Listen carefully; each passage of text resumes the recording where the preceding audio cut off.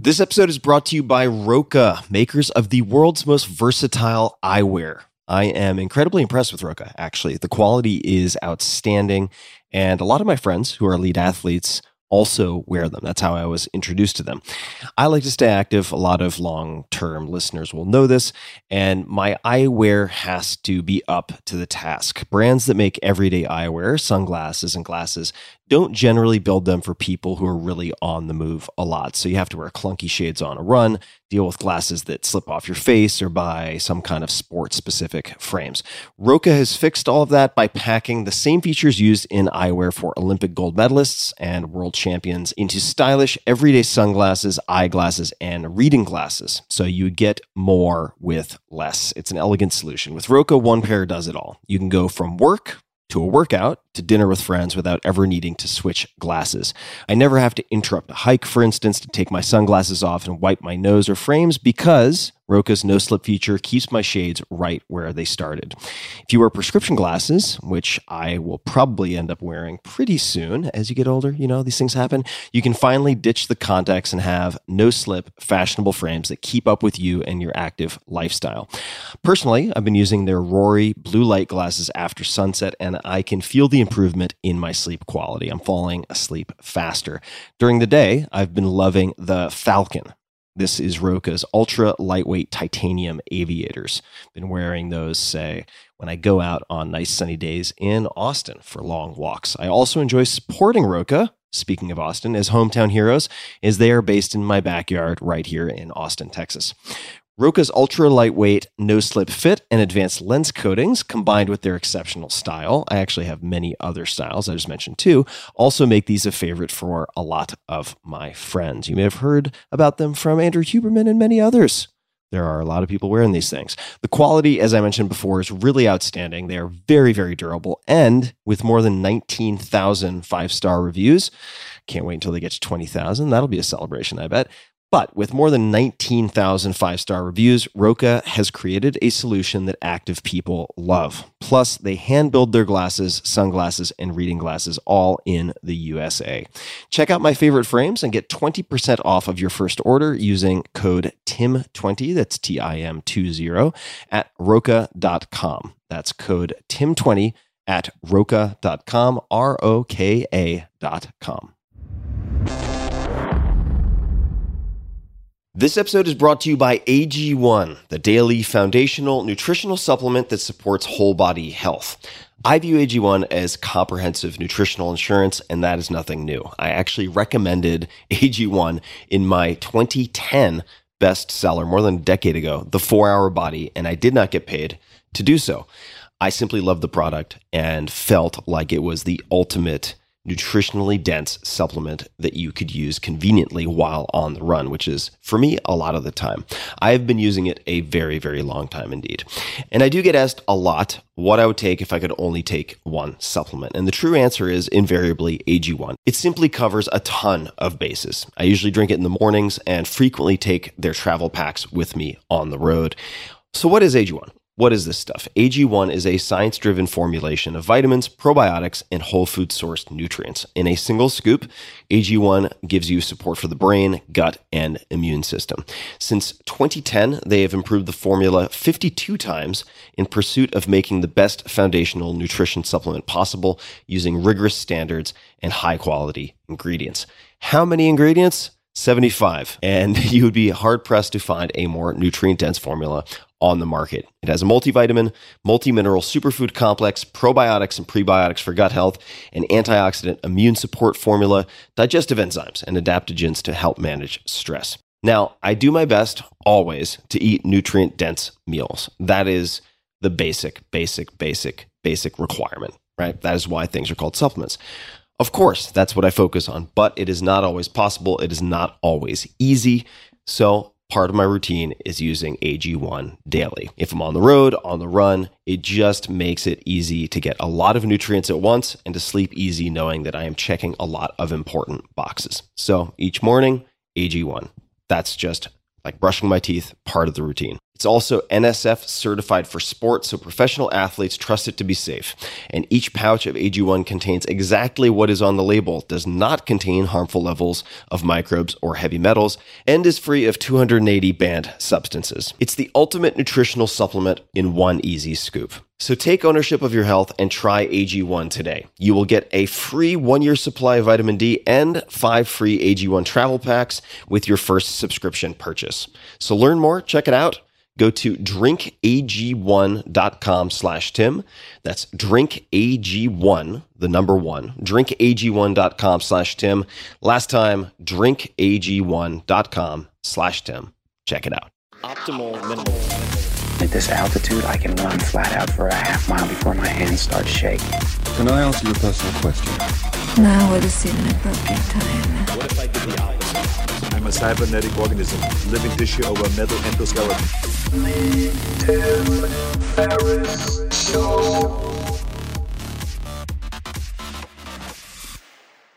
Hello, boys and girls, ladies and germs. This is Tim Ferriss, and welcome to another episode of The Tim Ferriss Show, where it is my job to deconstruct world-class performers from all different disciplines to tease out the habits, routines, lessons learned, and so on that you can apply to your own lives. My guest today was a blast. We cover a lot that can be applied to life, business, thinking, game design, and 100 other things. A lot of tactical advice, a lot of specifics. My guest is Justin Gary. Justin is an award-winning designer, author, speaker, and entrepreneur. He is CEO of Stoneblade Entertainment and creator of the innovative and award-winning Ascension deck-building game series. Prior to designing games, Justin was the youngest ever Magic the Gathering U.S. national champion. He has studied creativity and applied the principles of design to create dozens of products over his 20 years in the industry for brands that include Marvel, World of Warcraft, and the Wharton School of Business. Today, he designs, consults, and teaches creativity around the world as a digital nomad, and there is a lot in between. We get into the weeds in the best way possible in this interview, cover a lot of ground, a lot of varied ground, so I hope and think you will enjoy it. You can find Justin online in many places. ThinkLikeAGameDesigner.com is one such place, and I highly recommend the podcast by the same name. On Twitter, at Justin_Gary, and we will link to everything else, LinkedIn, Stoneblade, and much more in the show notes at tim.blog/podcast. And without further ado, please enjoy this extremely, extremely tactical and I found very, very entertaining conversation with Justin Gary. Justin, it is nice to see you. Very nice to see you again. Yeah, Tim, great to see you again as well. And you are at maybe undisclosed, you could disclose, but you are overseas at the moment. So we are across the pond, or many ponds, as it were. I'm glad we were able to make the timing work. And I thought we could begin with Magic. So Magic the Gathering, is a game that I never really became familiar with because I was older guard at that point, Dungeons and Dragons, a lot of the very first editions. But my younger brother, on the other hand, really became immersed in Magic and actually competed on some level. And his friends were just obsessed with Magic the Gathering. So could you please, for people who don't have the context, explain what Magic is and I suppose how you became involved and what that trajectory looked like? Magic's a trading card game invented by Richard Garfield. What trading card game means is that you can buy it, not just like a normal game like Monopoly you'd buy in a store, it'd be a single box. Here you buy packs of cards like you would baseball cards, and each one has different gameplay elements. And the way I like to describe it for people who don't know is it's sort of like a cross between chess and poker, where you get to decide what deck of cards you're going to play and what pieces you get to play with. So there's the poker element of I'm drawing a hand of cards and maybe I can bluff what I have and you don't know. And there's the chess element of there's tactically, once I play those cards, there's tactically ways I use them and kind of battle back and forth. And then, of course, it has fantasy characters, and so it appeals to people who like Dungeons and Dragons, so you'll be playing wizards and dragons and warriors and stuff like that. And so I first got involved with Magic in a pretty funny way, actually. So I used to be on a competitive laser tag league. So I'm a very competitive person by nature. I've been involved in pretty much whatever I do. I'll find some way to compete with it. And in between games of laser tag, people were playing this card game that looked really cool. I'd never heard of before. And I watched them play and I was like, okay, what is that? And so I go to the store and I just buy a pack of cards. And as I mentioned, the cards are totally random. So I just took all the random cards I bought and just went to go play, and I got my butt kicked. And it was, of course, okay, you actually have to construct and build your deck and build your strategy, and that helps it come to life. So I came back the next week and okay, now I played a little better. And eventually at one point, all the guys from my group were all going to go to a state championship tournament. And how old were you at this point? I was 16 years old. Okay. Yeah. So I was the young kid. So I was like, oh, hey, come along, right? Come on the car ride. And, those are some of my best memories in general. Just like, a bunch of guys hanging out, jumping in the car, just talking about games, riding up. And as it turns out, I won that tournament. And so I ended up becoming the state champion. And that got me an invitation to the national championships. And again, I was not ever taking this sort of seriously. I wasn't even intending to go. In fact, I was supposed to go to debate camp that summer. Yet another thing I was arbitrarily competitive in. And it ended up being my parents couldn't afford to send me that year to debate camp. So last minute, my friends were all super supportive here. I ran a tournament at my local game store. They let me run the event. I collected the entry fees from that tournament. I used that to pay for a plane ticket to fly to Columbus, where the U.S. National Championships was happening. I slept on a friend's floor, and I was now 17 at this time, and I end up winning the U.S. National Championships, and that ends up taking me on a career of traveling around the world playing Magic for a living. So let's dive into a bunch of things that you mentioned. And I was not aware of the debate camp component, the debating piece. And I have watched debates. I've never been part of a debate team. Could you just explain for folks what a debate competition looks like, or a debate as a game per se? Yeah. What does that look like, and why were you good or at least competent at it? There's a few different categories. I'll just talk about my favorite one, which was called Lincoln Douglas debate at the time. And that basically means that you have a topic that you're debating. Say, the U.S. should have closer relationships with China, or it's better to sacrifice the good of a few for the good of the many, or something like that, some topic. And then you would have to pick one side of the argument, and there's a judge in the room, and you have a certain amount of time to make your case. Then the other person has a certain amount of time to make their case, and then you have some time for rebuttal, and they have some time for rebuttal. And at the end, the judge or judges would then decide who won. And there's a coin toss to decide who goes first, Yes. because that seems like a major advantage. It varies, right? So from round to round, you'll go first or second. And this was sort of how we did it in high school. My favorite version of debate was what I did in college, which was called parliamentary debate, where you could literally make up any topic you wanted and just start talking about it. And the other side would have to defend the other side. And you would just play and have fun and try to figure out and convince people that this was the way to go. And it was such a fun exercise in just persuasion and kind of tactically how you wanted to frame everything. And it became something I really spent quite a bit of time on and really enjoyed. And then it ended up being very useful for quite a few things later in life. Turns out being able to speak good has value. So if we look at, say, the Lincoln Douglas format or the parliamentary, I suppose the former is maybe a better example to use here, knowing nothing about it. But how much time do you have to prepare? Once you are assigned or have chosen one side of, let's just say, the U.S. should have closer ties with China, and you're either pro or con, how much time do you have to prepare that? And are you just basically making it up, but you're using the strength of your logic that you construct, even if your assumptions are off, to defeat your opponent? How does that work? So for those formats, the same topic will hold for a while, for like months, like a season.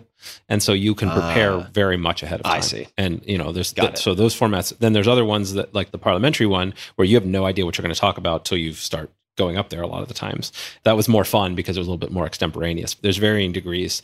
When you have the same topic over and over again, you'd start to notice common threads about how people will present it. And then, you try crazy things. So maybe that the U.S. should have closer ties with China, and you would take a position, actually, the U.S. should not exist anymore. It should dissolve. And you start making arguments around that. And you just kind of have to take the argument seriously in a sense, because the job of the judge is to sort of leave outside their preconceived notions and just hear what you have to say. And so having to think on your feet and react and be able to kind of come up with unique answers and change the flow of things was really quite a bit of fun. Okay, so I will move on to everybody listening. I will move on in a moment, but I really want to understand this because I suspect, as you mentioned, that these are threads that tie into other things later, at least some of them. Like these are not isolated skills. And if you're practicing, say, the parliamentary style and you are developing this approach to structured thinking and presenting, and you don't know what you're going to be speaking about until you really sort of get on the stage and somebody hands you the mic. It's like a sort of freestyle rap battle. When you get up and then you give your spiel, how do the judges judge? What does that look like? Because presumably they might not know anything about the topic that you're discussing, so they can't really fact check a lot of what you're saying, I would assume. Yeah, that's right. There's no live fact checking in these formats. So you kind of just have to, it's about your persuasive ability. So if I were going to break this down into kind of core skill sets and what the judges are doing, which is also what I'm doing as a competitor, is anytime my opponent is saying something, right, I'm writing down their points, right? So I'm breaking them down into kind of concrete notes. And I want to make sure that for each point that's brought up, I am addressing it in some key way. And now a lot of times I can make some broader point that will maybe take out a few of their points. And because you only have a certain amount of time, how efficiently you're able to use that time to both refute the points that they're saying, as well as bring up your own points that are hopefully harder to refute. So it becomes a kind of process of being very good at listening and taking notes, then being able to structure how do you want to set up your replies so that you're gaining time advantage, if you will, with your persuasive ability to give you more time to make your own row of arguments so that hopefully they don't have time in their thing to properly address and attack everything. Mm-hmm. Okay, great. So as promised, I'm going to move forward. This is great. I've never been asked about this before, so this is fun. Yeah, trying to do my job as best I can. And returning to magic. So you mentioned that led to all these adventures, traveling around the world, competing. What does that mean? Could you explain what that looks like in terms of incentives, stakes? How profitable is it for someone to be a full-time magic player? I imagine it depends on the person, but what does it mean to travel around the world and compete? We're taking this back now, date myself a little bit, but this is 97 when I won the US National Championships, and the core of my career was about the 6 years from 97 to about 2003. And that time, there was what was called the Magic Pro Tour, which was put on by the company that made the game as a way to promote it. And they would have millions of dollars of prizes available. So at any given tournament, you could win. So my biggest tournament winnings would typically be in the $30,000 range. So a Pro Tour in Houston, where I won that, or these different tournaments. So to give you a sense, first place in one of those tournaments was $30,000-ish, all the way down till top 32, maybe you'd get $1,000. And then you'd have to get invited to these tournaments. There'd be maybe 300 people-ish that would get invited. And so I would do a tournament in Prague, then there'd be another one in Sydney, then there'd be another one in Seattle, there'd be another one, in Tokyo. And so we got to literally just meet up. And again, I'm in high school. I'm a teenager, right? So this is just like crazy. It's a lot of money. Oh my God, it's crazy money, right? So I was just like such a fun thing. But when you think about it as an adult, it wasn't crazy amount of money, but it was great at the time. You can't win every tournament, but when I was playing at my peak, it was maybe $80,000 a year I was making. So it's still not. That's no joke. No joke. At teenager? That time, it was great. I mean, it's how I paid my way through college. Better than flipping burgers. I'll put it that way.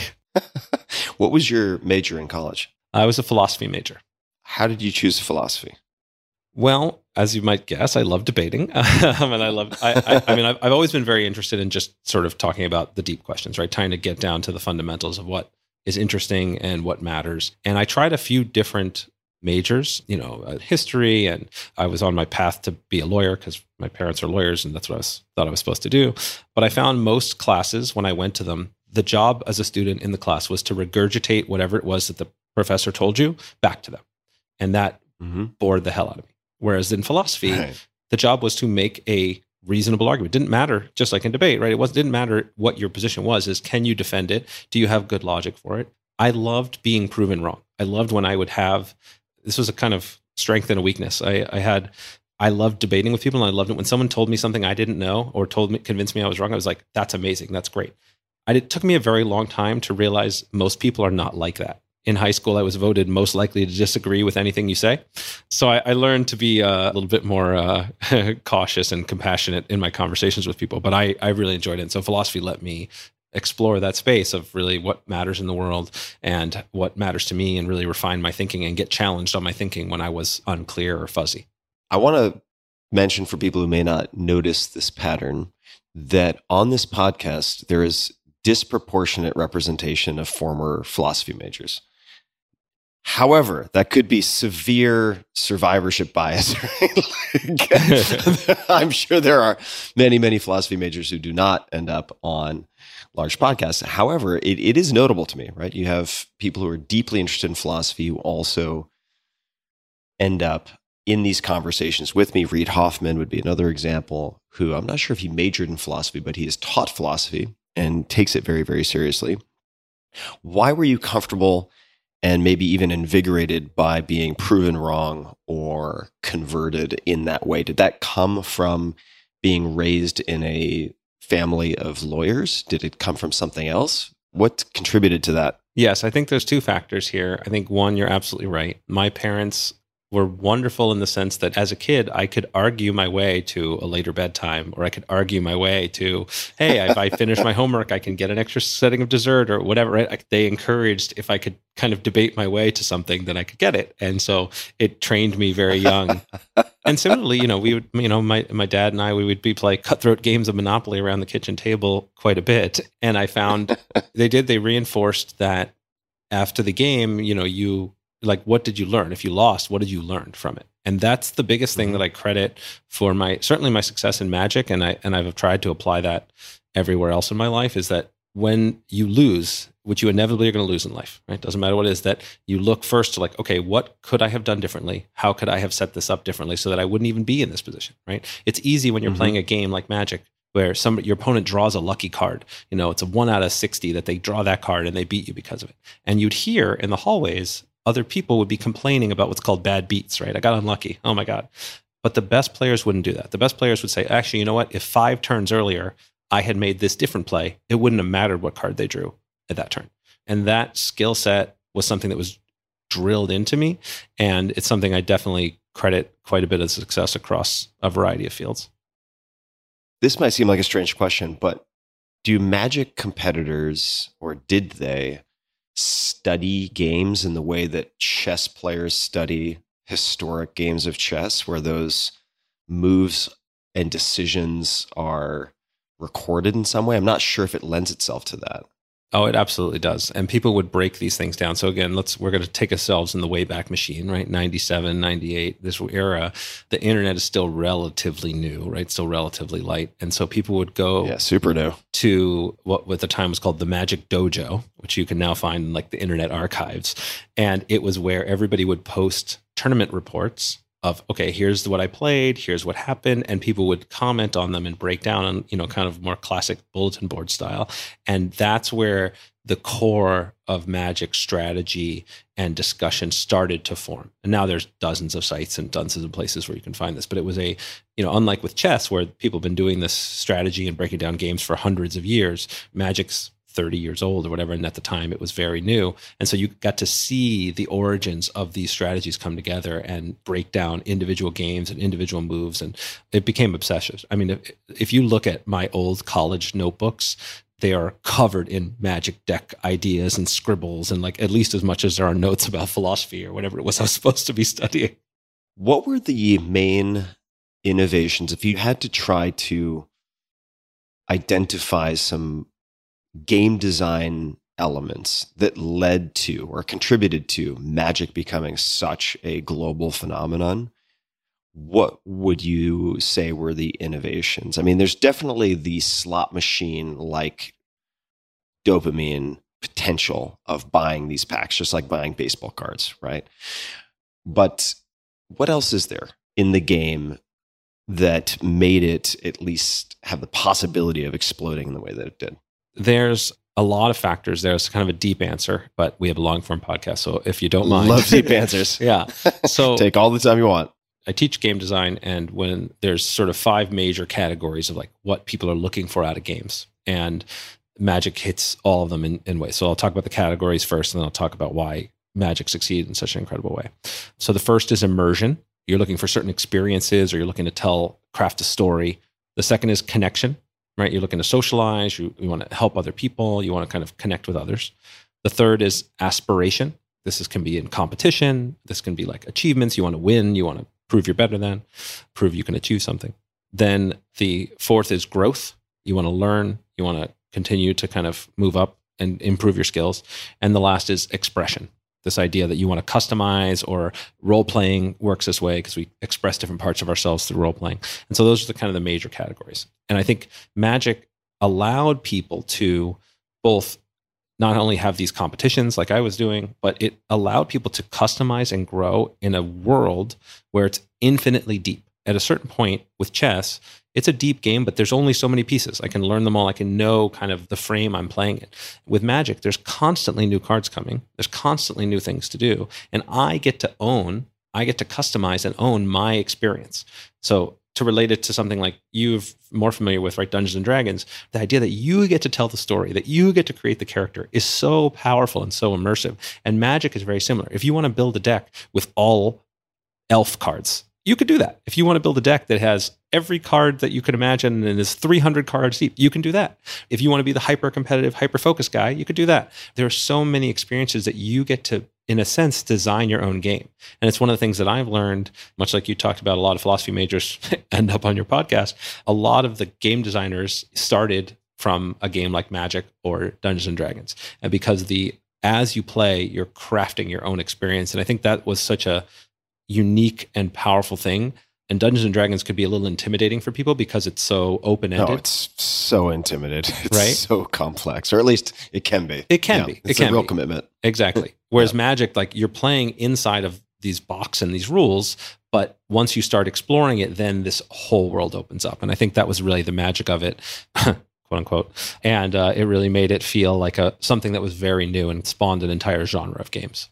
Mm-hmm. And I remember at one point, I think it was certainly at the time, I think TSR, I was reading this book called, I believe it's Art and Arcana or Arcana. I'm not sure how you pronounce that word properly, even though I've read it 1,000 times, which is a visual history of Dungeons and Dragons. And at some point, they realized one of the major stumbling blocks was people having to develop from scratch their own characters. And they provided out-of-the-box templates, which was one of the ways they jump-started wider adoption. It's giving people an easy place to start with some type of positive constraints, let's just say, in a sense. And that makes me think about Magic. Now, can you remind me and listeners of who developed Magic? So Richard Garfield was the lead designer. He created the game, along with, of course, a lot of other people that supported, but he was the creator.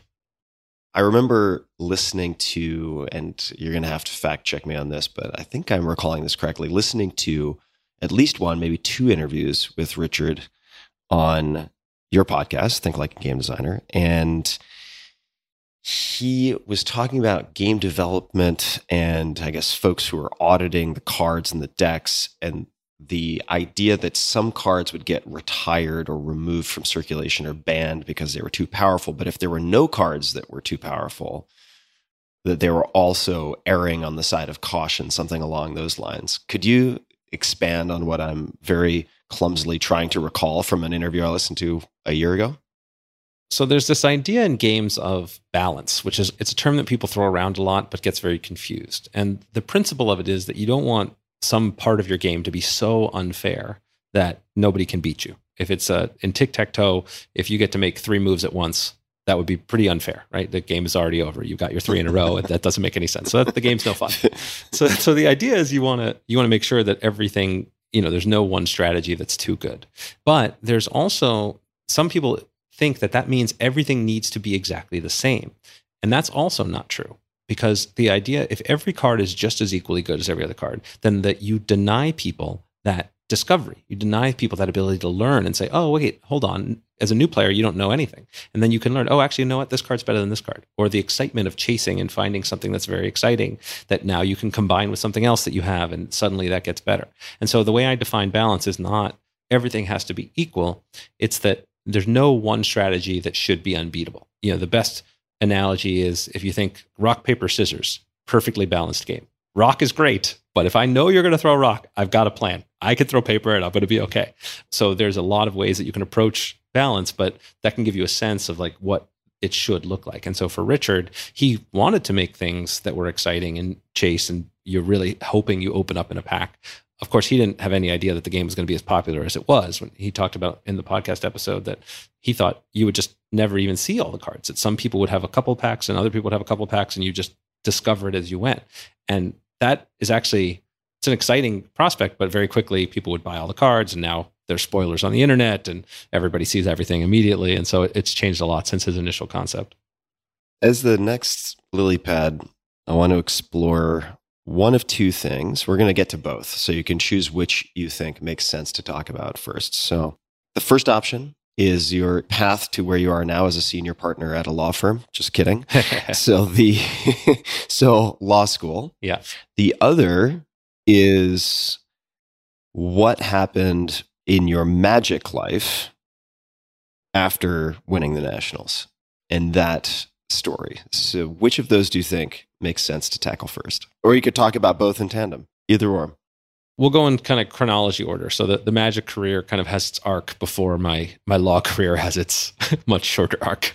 I'm 17 years old. I win the U.S. National Championships. This was like a huge, awesome, cool thing for me. But then I go to the World Championships. And at that point in Magic's life cycle, the U.S. was dominant. The U.S. had never lost a World Championships ever. And I was, not just me, but a team of people that were representing the U.S. And unfortunately, we did not win.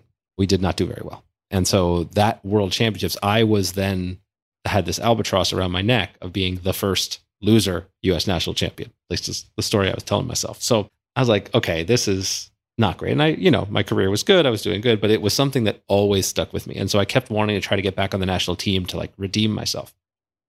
So fast forward 5 years later, finally, the U.S. loses to the Germans. So now I'm not the only loser. Not that I was rooting against the U.S., but it was nice to not be the only loser.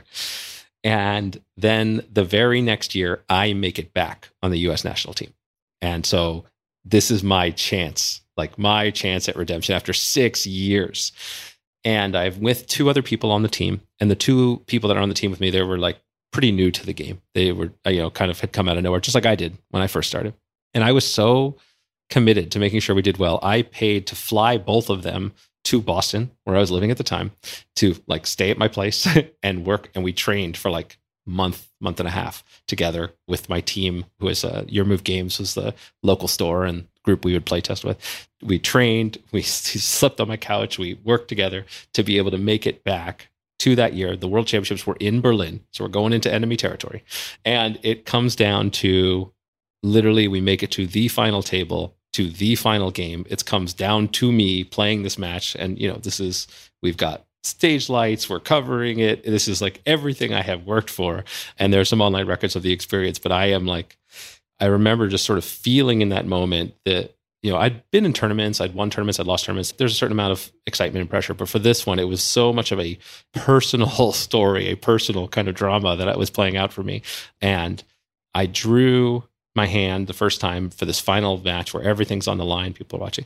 And there's a rule in Magic where if you don't like your hand, if you don't like the starting cards you have, you can take a mulligan. And what that means is you throw the cards away, but you get one less card. And it's a big deal. Like less cards is a huge disadvantage in the game. But I draw my hand and I'm trying to make this decision.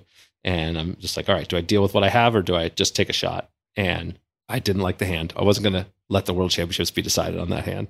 So I mulligan, throw the cards away. My teammates are groaning in the background. It's like, all right, here we go. Shuffle up, draw the hand. And it becomes one of those moments where you kind of like see it come together. Like the hand was good enough. We start playing it out. I get some board advantage. My opponent's kind of on his back foot and he's got a couple tricks. There's some cards I have to play around. I'm not really sure. And then finally, I'm able to kind of get to the point and win this fight after however long. People rush the stage, like able to finally like take that off of my back. And it was a very exciting moment for me. It was a very fun journey. And it was a result of a lot of hard work, right? It was like a lot of dedication that got there. But it kind of felt for me, it was like the end of my Magic career. It was like the thing that I had been striving to do, that I kind of like checked those boxes. And that was kind of like what let me move to this next stage. So before we get to your short arc in the world of law, was there something, coming back to your previous comment, that you learned after losing on the world championship stage first, was there something you learned or decided to change about your approach after that?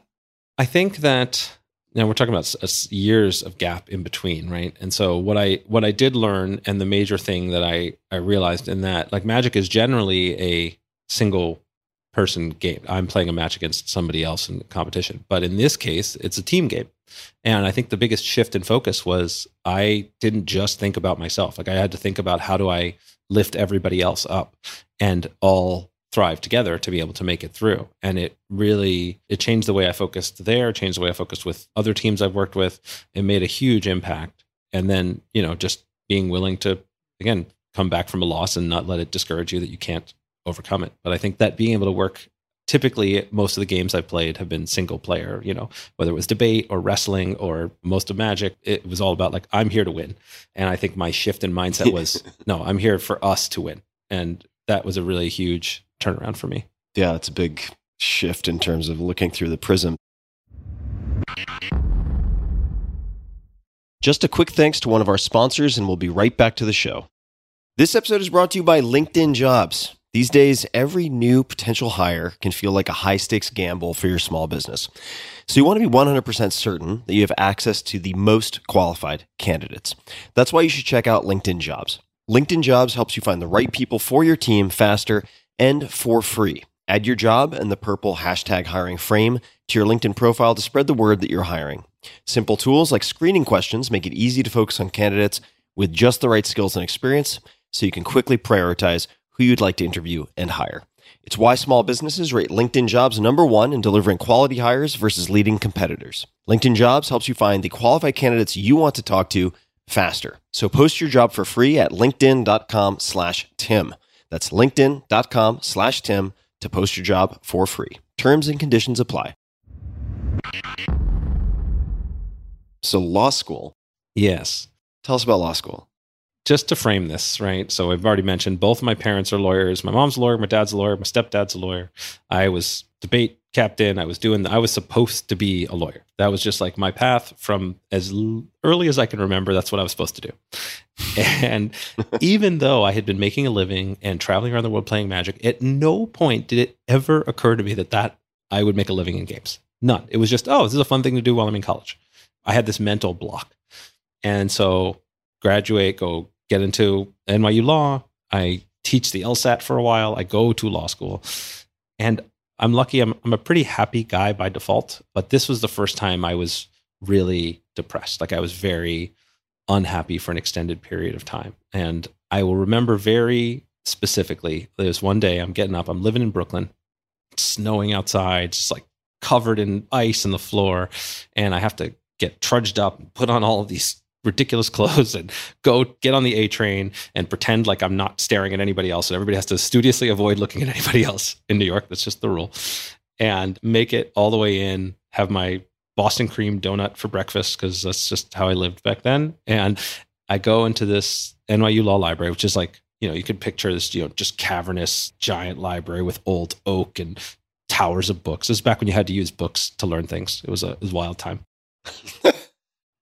And I checked out, the law books I had to read before class, and I'm, stack them up. These just towers around me, and I'm just there. And I'm there for hours, just like reading case law, and just not very happy. But a couple hours later, I realized I got to get to class. And so I sit up, and I have this jolt of pain through my spine. Jolt of pain. I can barely move.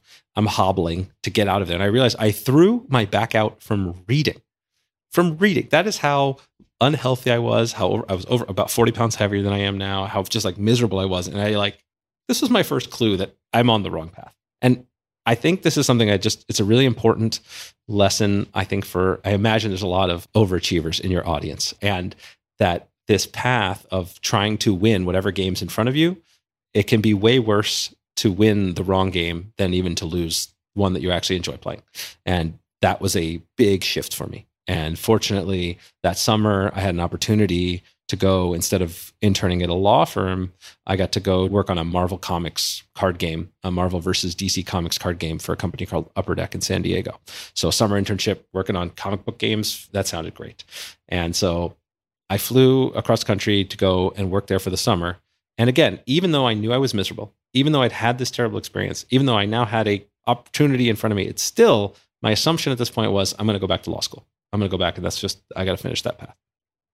But I come out to start working on games, and I am in love with it. I'm super passionate about it. I'm enjoying it. Again, we're debating these really interesting ideas about design, and definitely happy to dig into what that looks like. But then when they offer me a full-time job, I'm still stressing about this, and it's still, finally, when I make the decision, I tell my mom, she literally cries when I tell her I'm leaving law school to go become a game designer, right? Like, it was so hard. And I look back and it's so silly to me. This is one of the things you've taught me. I didn't have these words at the time, but I learned it through you, right? This idea of like fear setting, where in fact, I wasn't really giving up anything. I could always go back to law school, but it just didn't feel like that at the time. And so being able to break out of that spell and then go follow a path that was really passionate for me and that I was really excited about, one of the best decisions I ever made.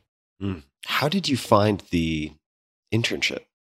This was fortunate because of my Magic career. They had reached out to me to kind of just like vet their game and, kind of check it out and stuff. So some of the other people on the Magic Pro Tour, who I'd known, had already kind of been hired there. So they were like, hey, and they knew I was miserable. I, would chat with them. They're like, hey, come out for the summer, come work on this thing. You got nothing to lose, kind of deal. Has your mom come around, or is she still my mom has hoping come around for that day when you return to law school? No, my mom has come around. I'm sure she'll listen to this episode. Hi, Mom.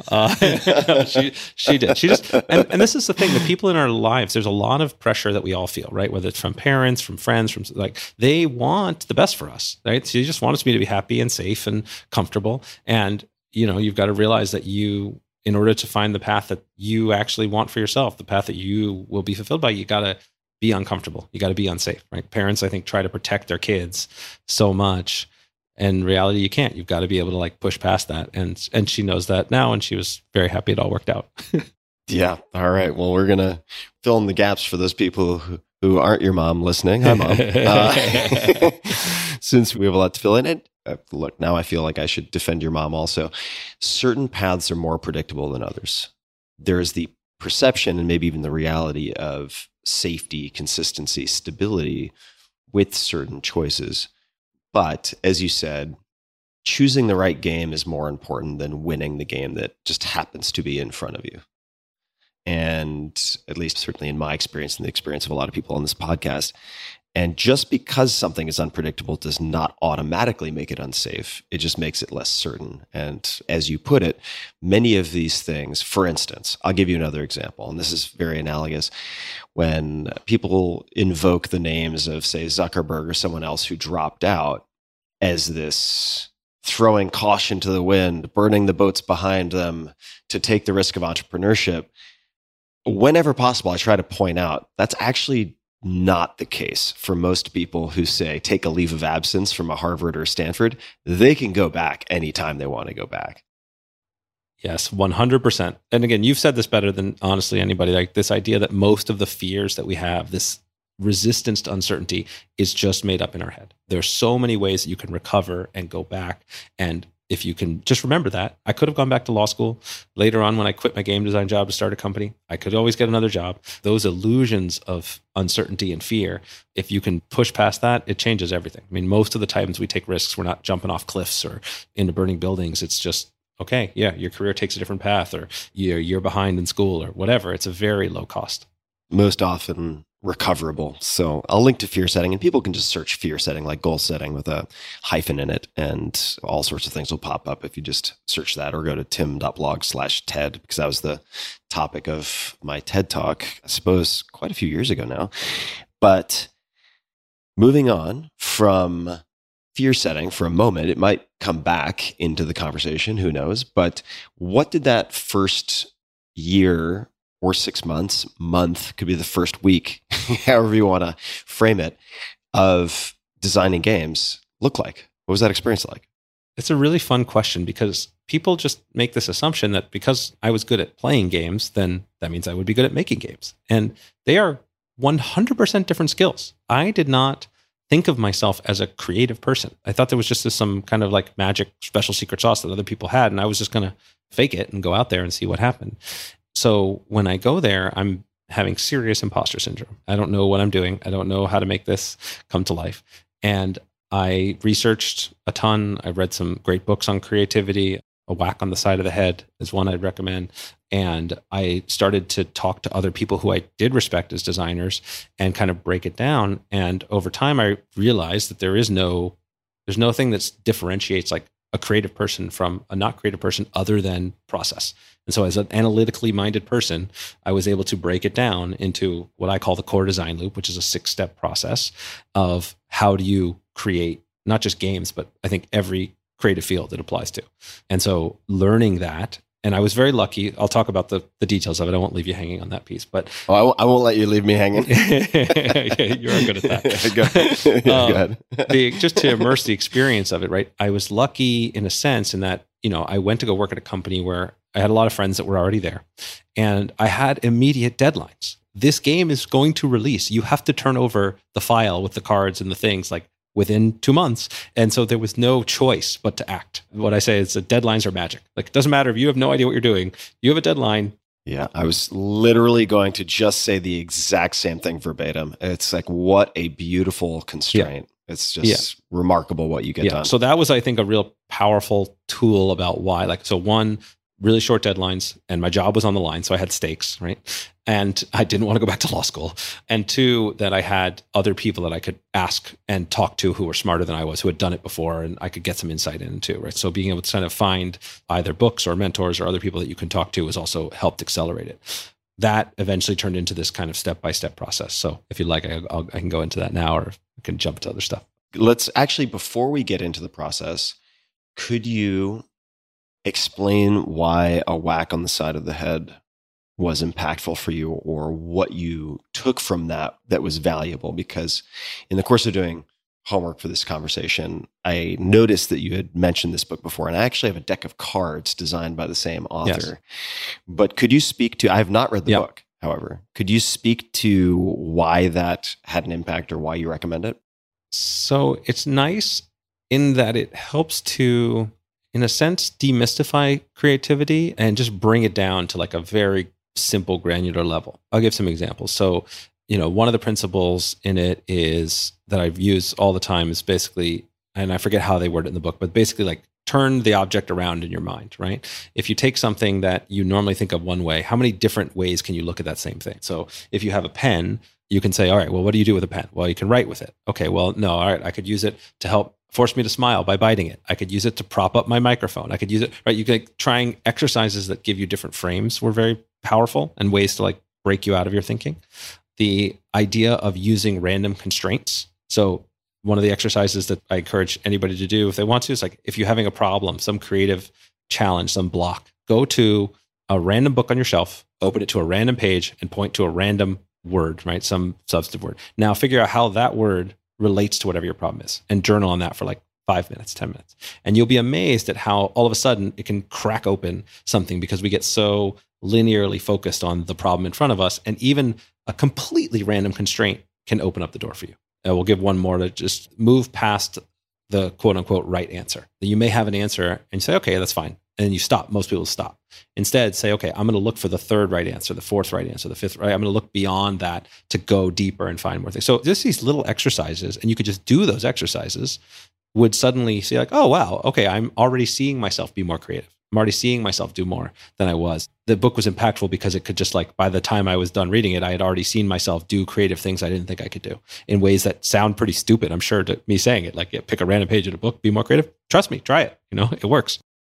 Without having read that book, I've used this approach in actually writing teachers that I had long ago, back when I had hair and was in school, also would offer these types of random constraints. It's almost like the I Ching approach to creativity, right? It's like, okay, you just like throw a bunch of Scrabble tiles on the floor and you pick the 3 that are closest to you, and like that's your constraint, or that's the filter in a sense, or what directs the exercise. Very, very powerful. And I wanted to mention, since you were talking about going past the right answer and finding the third right answer, actually reminded me of something a former guest said, Derek Sivers, who's one of my favorite people. He's been on a few times. And when I asked him who he thought of when he heard the word successful, he said, well, my first answer might be, say, Richard Branson, but that really ultimately depends on his goals in life. And if his goal was to have a quiet life undisturbed by entrepreneurship, then that wouldn't be successful. So let me skip the first answer, get to the second answer, get to the third answer. And he said, what you should ask people is, who is the third person who comes to mind when you hear the word successful? And it's really a powerful heuristic that you can use in all sorts of ways. All right. So that's a snapshot on a whack on the side of the head. Let's talk about the core loop. Before we jump into the core design loop, I'm going to give one more thing. It's not from a whack on the side of the head, but it's something I've actually developed more recently as a process that I find super valuable. And one of the things that we try to do in our company is always surface our assumptions. There's a lot of things where you're assuming a game is going to be fun because of this. We assume people are looking for that. We assume we're making this category of game, etc. And a really great exercise to do that's in this spirit is once a quarter, we'll do an assumptions challenging exercise. And what that means is you surface every assumption you can. You can do this by yourself, or if you're on a team, everybody writes down on their own all their assumptions. You put them all up on a shared board or a shared Google Doc if you're doing remote like we are. And then you, one by one, okay, what if that weren't true? Or to use your terminology, what if I did the opposite? And it's so powerful because sometimes it doesn't mean anything. Sometimes it's like, okay, that doesn't make any sense. You move on. But without fail, by the time we finish that exercise, we find some core assumption that all of a sudden changes everything. And that ability to just take what you assume to be true, one, making it explicit in the first place is super powerful, just so you know really what you're doing. And then two is this inversion process is incredibly powerful. Could you give any examples just to make it a little concrete in the minds of folks listening? Yeah, of what those assumptions might be. I made this game called SoulForge with Richard Garfield, the guy that created Magic. And we did this over a decade ago. And we made it as a digital trading card game. And so purely you play it on your phone, no physical objects at all. The game was successful. We ran it for a few years and eventually we took it down. And we were talking about, we wanted to bring it back because we loved the game. We wanted to bring it back. And one of the exercises we did is, okay, SoulForge is a digital game. And then we're like, wait, what if it's not? Like, what would that look like? And we had built it to be a digital game. But then all of a sudden we're like, well, now it's 7 years later. Digital printing technology is way better than it was. You can actually algorithmically create one-of-a-kind cards and create things. And that started us down this road of investigating this new technology. And so the new version of SoulForge, called SoulForge Fusion, is now a physical card game that has this new technology built into it, which never would have happened if we had just gone with our assumptions of, oh, okay, we're going to remake the same game again. So that's like one example that was recently impactful for me in this. Yeah, I love that. I have... well, I can't tip my hand too hard here publicly, but I've been very much focused on possibly working on my first book in 5 or 6 years. It's been a long time. I wasn't sure I would do another one, but I've been very strongly considering it. And I've been not in written form, which would be more helpful, I think, but in a sort of meandering mental form, which is sort of a mix of like reverie, skepticism, and daydreaming, looking at some of the basic assumptions. Like, is it a book? Right? I think of it as a book, but does it even need to be a book, period? Or I should say question mark. And if it is a book, for instance, generally, if you're going through the publishing process or you have been through the publishing process, your thinking has been shaped in a certain way over and over again. You're like, okay, I have to do print, audio, ebook, and you sell all of those to one person. Well, what if we split those up? What if there was no print whatsoever? What would that look like? And just testing these very basic assumptions, right? And I'll give you one example also, which people might not realize, or if you're outside of publishing, why would you realize this? But none of my books in the US have ever gone to paperback. And if you were to ask most authors, like, why have you gone to paperback? The answer would generally be something along the lines of, well, the publishers always do that. A year and a half after the hardcover, they lower the price to make the market larger for the book, and you come out in paperback. And I was like, but if you look at the math, does that make any sense for you? And then they think about it and they're like, well, let me think about that. Okay, I was making 15% on each hardcover book, which is already discounted on Amazon to something very affordable. And now when I go to paperback, wait a second, my royalties just got cut to 7.5 or 6.5. Now I have to sell twice as many books to make the same amount in royalties. Oh shit, that makes no sense whatsoever. It's also not really relevant in a world where ebook is an option. if that makes any sense. If somebody is looking for a lower price, they can buy it on ebook. So hence, from the beginning, none of my books have ever gone to paperback. Okay, so if you're open to it, we can certainly, I love, as you know this very well, I love digging into testing assumptions because your assumptions are the operating system that governs your life in a way. And you want to make sure those rules can be justified on some level. But maybe it makes sense to hop into the core design loop and talk about that a bit. I think it's a perfect segue because exactly what we're talking about with assumptions is going to come into play in the core design loop. So the core design loop is how games are made. It's how creative projects are done, but we're going to focus on games. So it's the kind of main topic I teach it in. So the core design loop is 6 steps. It's inspiring, framing, brainstorming, prototyping, testing, and iterating. So step 1 is inspiring. What is it that's driving you? What's the core of what you're excited about? So it could be you want to make a game for this IP, this world that you love. Could be you want to make a cock punch game. Could be you want to make a game about fantasy warriors, right? Hypothetically speaking. Or miniatures, right? If you love miniatures. Yeah, exactly. Yeah. You love miniatures. You want to make a miniatures game, right? Could be a component, could be a theme, could be a mechanic, could be you want to make a game about dog walking, whatever it is, right? You're excited. What is at the heart of what you're doing? And in general, that heart is going to be an experience you want to create for your audience. But you start at something, whatever high level thing, it gets you excited. Then framing is a lot what we talked about, right? We want to put a box around it. We want to put constraints around it. And so that constraint should always include a deadline, ideally a short deadline to whatever your next step is. So I'm going to have a prototype to test in 2 weeks. It could be one of the most common mistakes I see game designers make. They come to me, okay, I want to make a game that's like Halo and World of Warcraft and Grand Theft Auto, but like all rolled into one with like a bunch of cool stuff happening, right? And these are massive games that take millions and millions of dollars and teams of people. And it's like, well, you've never made a game before. Maybe let's start with like a simple card game, right? Yeah. So, constraints with your components, constraints with time. What's the space I'm playing in? Step 3 is brainstorming. And brainstorming is where you ideate and come up with your ideas. And I'm very particular about how I recommend people brainstorm. And this comes from research from the Wharton School of Business and work I've done with them. But the basics are 3 phases. And to get really granular, because I know that your audience likes that, I break it into 3 steps, 20 minutes each. First is where you're open exploring. You write as many things as you can, as many ideas as you can, and don't stop. There's always this like critic part of our brain that's like, no, that's stupid. No, that won't work. Turn that off. Just write down as many things as you can. If your pen stops moving for more than 10 seconds, you're doing it wrong. As many ideas as you can on the paper. Then the second stage, also recommend 20 minutes, is organizing, where you take this massive, ridiculous, some cool ideas, some ridiculous ideas, and you start to try to find patterns between them. And if you're trying to make something specific, you start to kind of think through, okay, if I'm trying to make a game, what's the victory condition? How do people figure out what are their moves? How do they interact? You start trying to kind of put some structure around it. Or if it's a book, okay, what's the opening of the book? How is it going to help people? Who's my audience? Whatever it is, right? As you start making these connections, you're naturally going to see gaps and you're going to fill those gaps in. And then the last step, which is also 20 minutes, is elimination. And that's where you went from starting with as many ideas as you can, and now you want to get to as few ideas as possible so that you can start moving to testing them. And so that's where you go and you'll try to like, okay, what's the minimum amount that I can prototype, which is the next step, to test my idea, right? To test my assumption, to test the core of what I'm doing.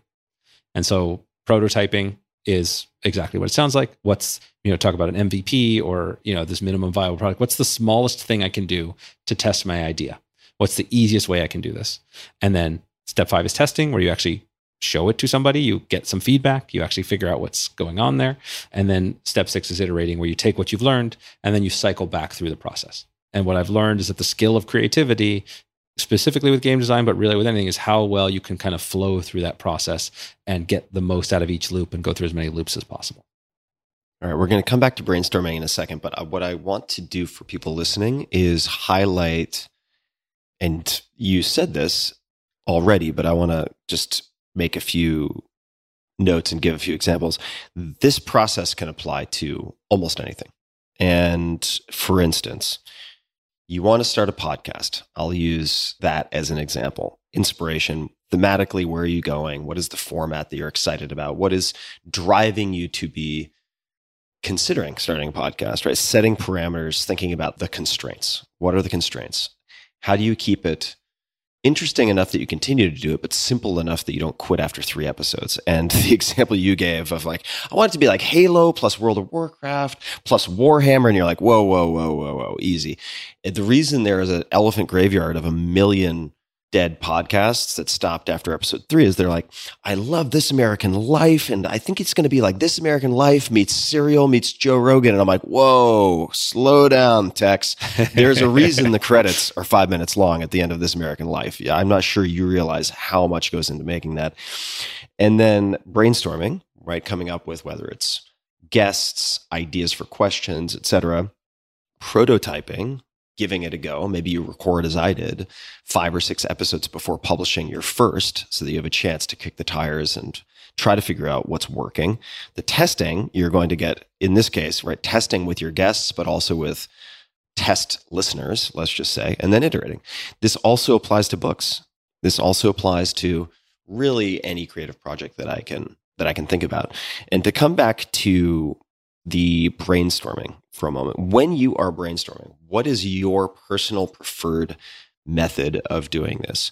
Whiteboard versus pen and paper versus typing on a keyboard versus a tablet of some type. How do you like to do it? I am a huge fan of, in particular, an app called Workflowy, and it's a totally free app. And it's basically a series of nested lists.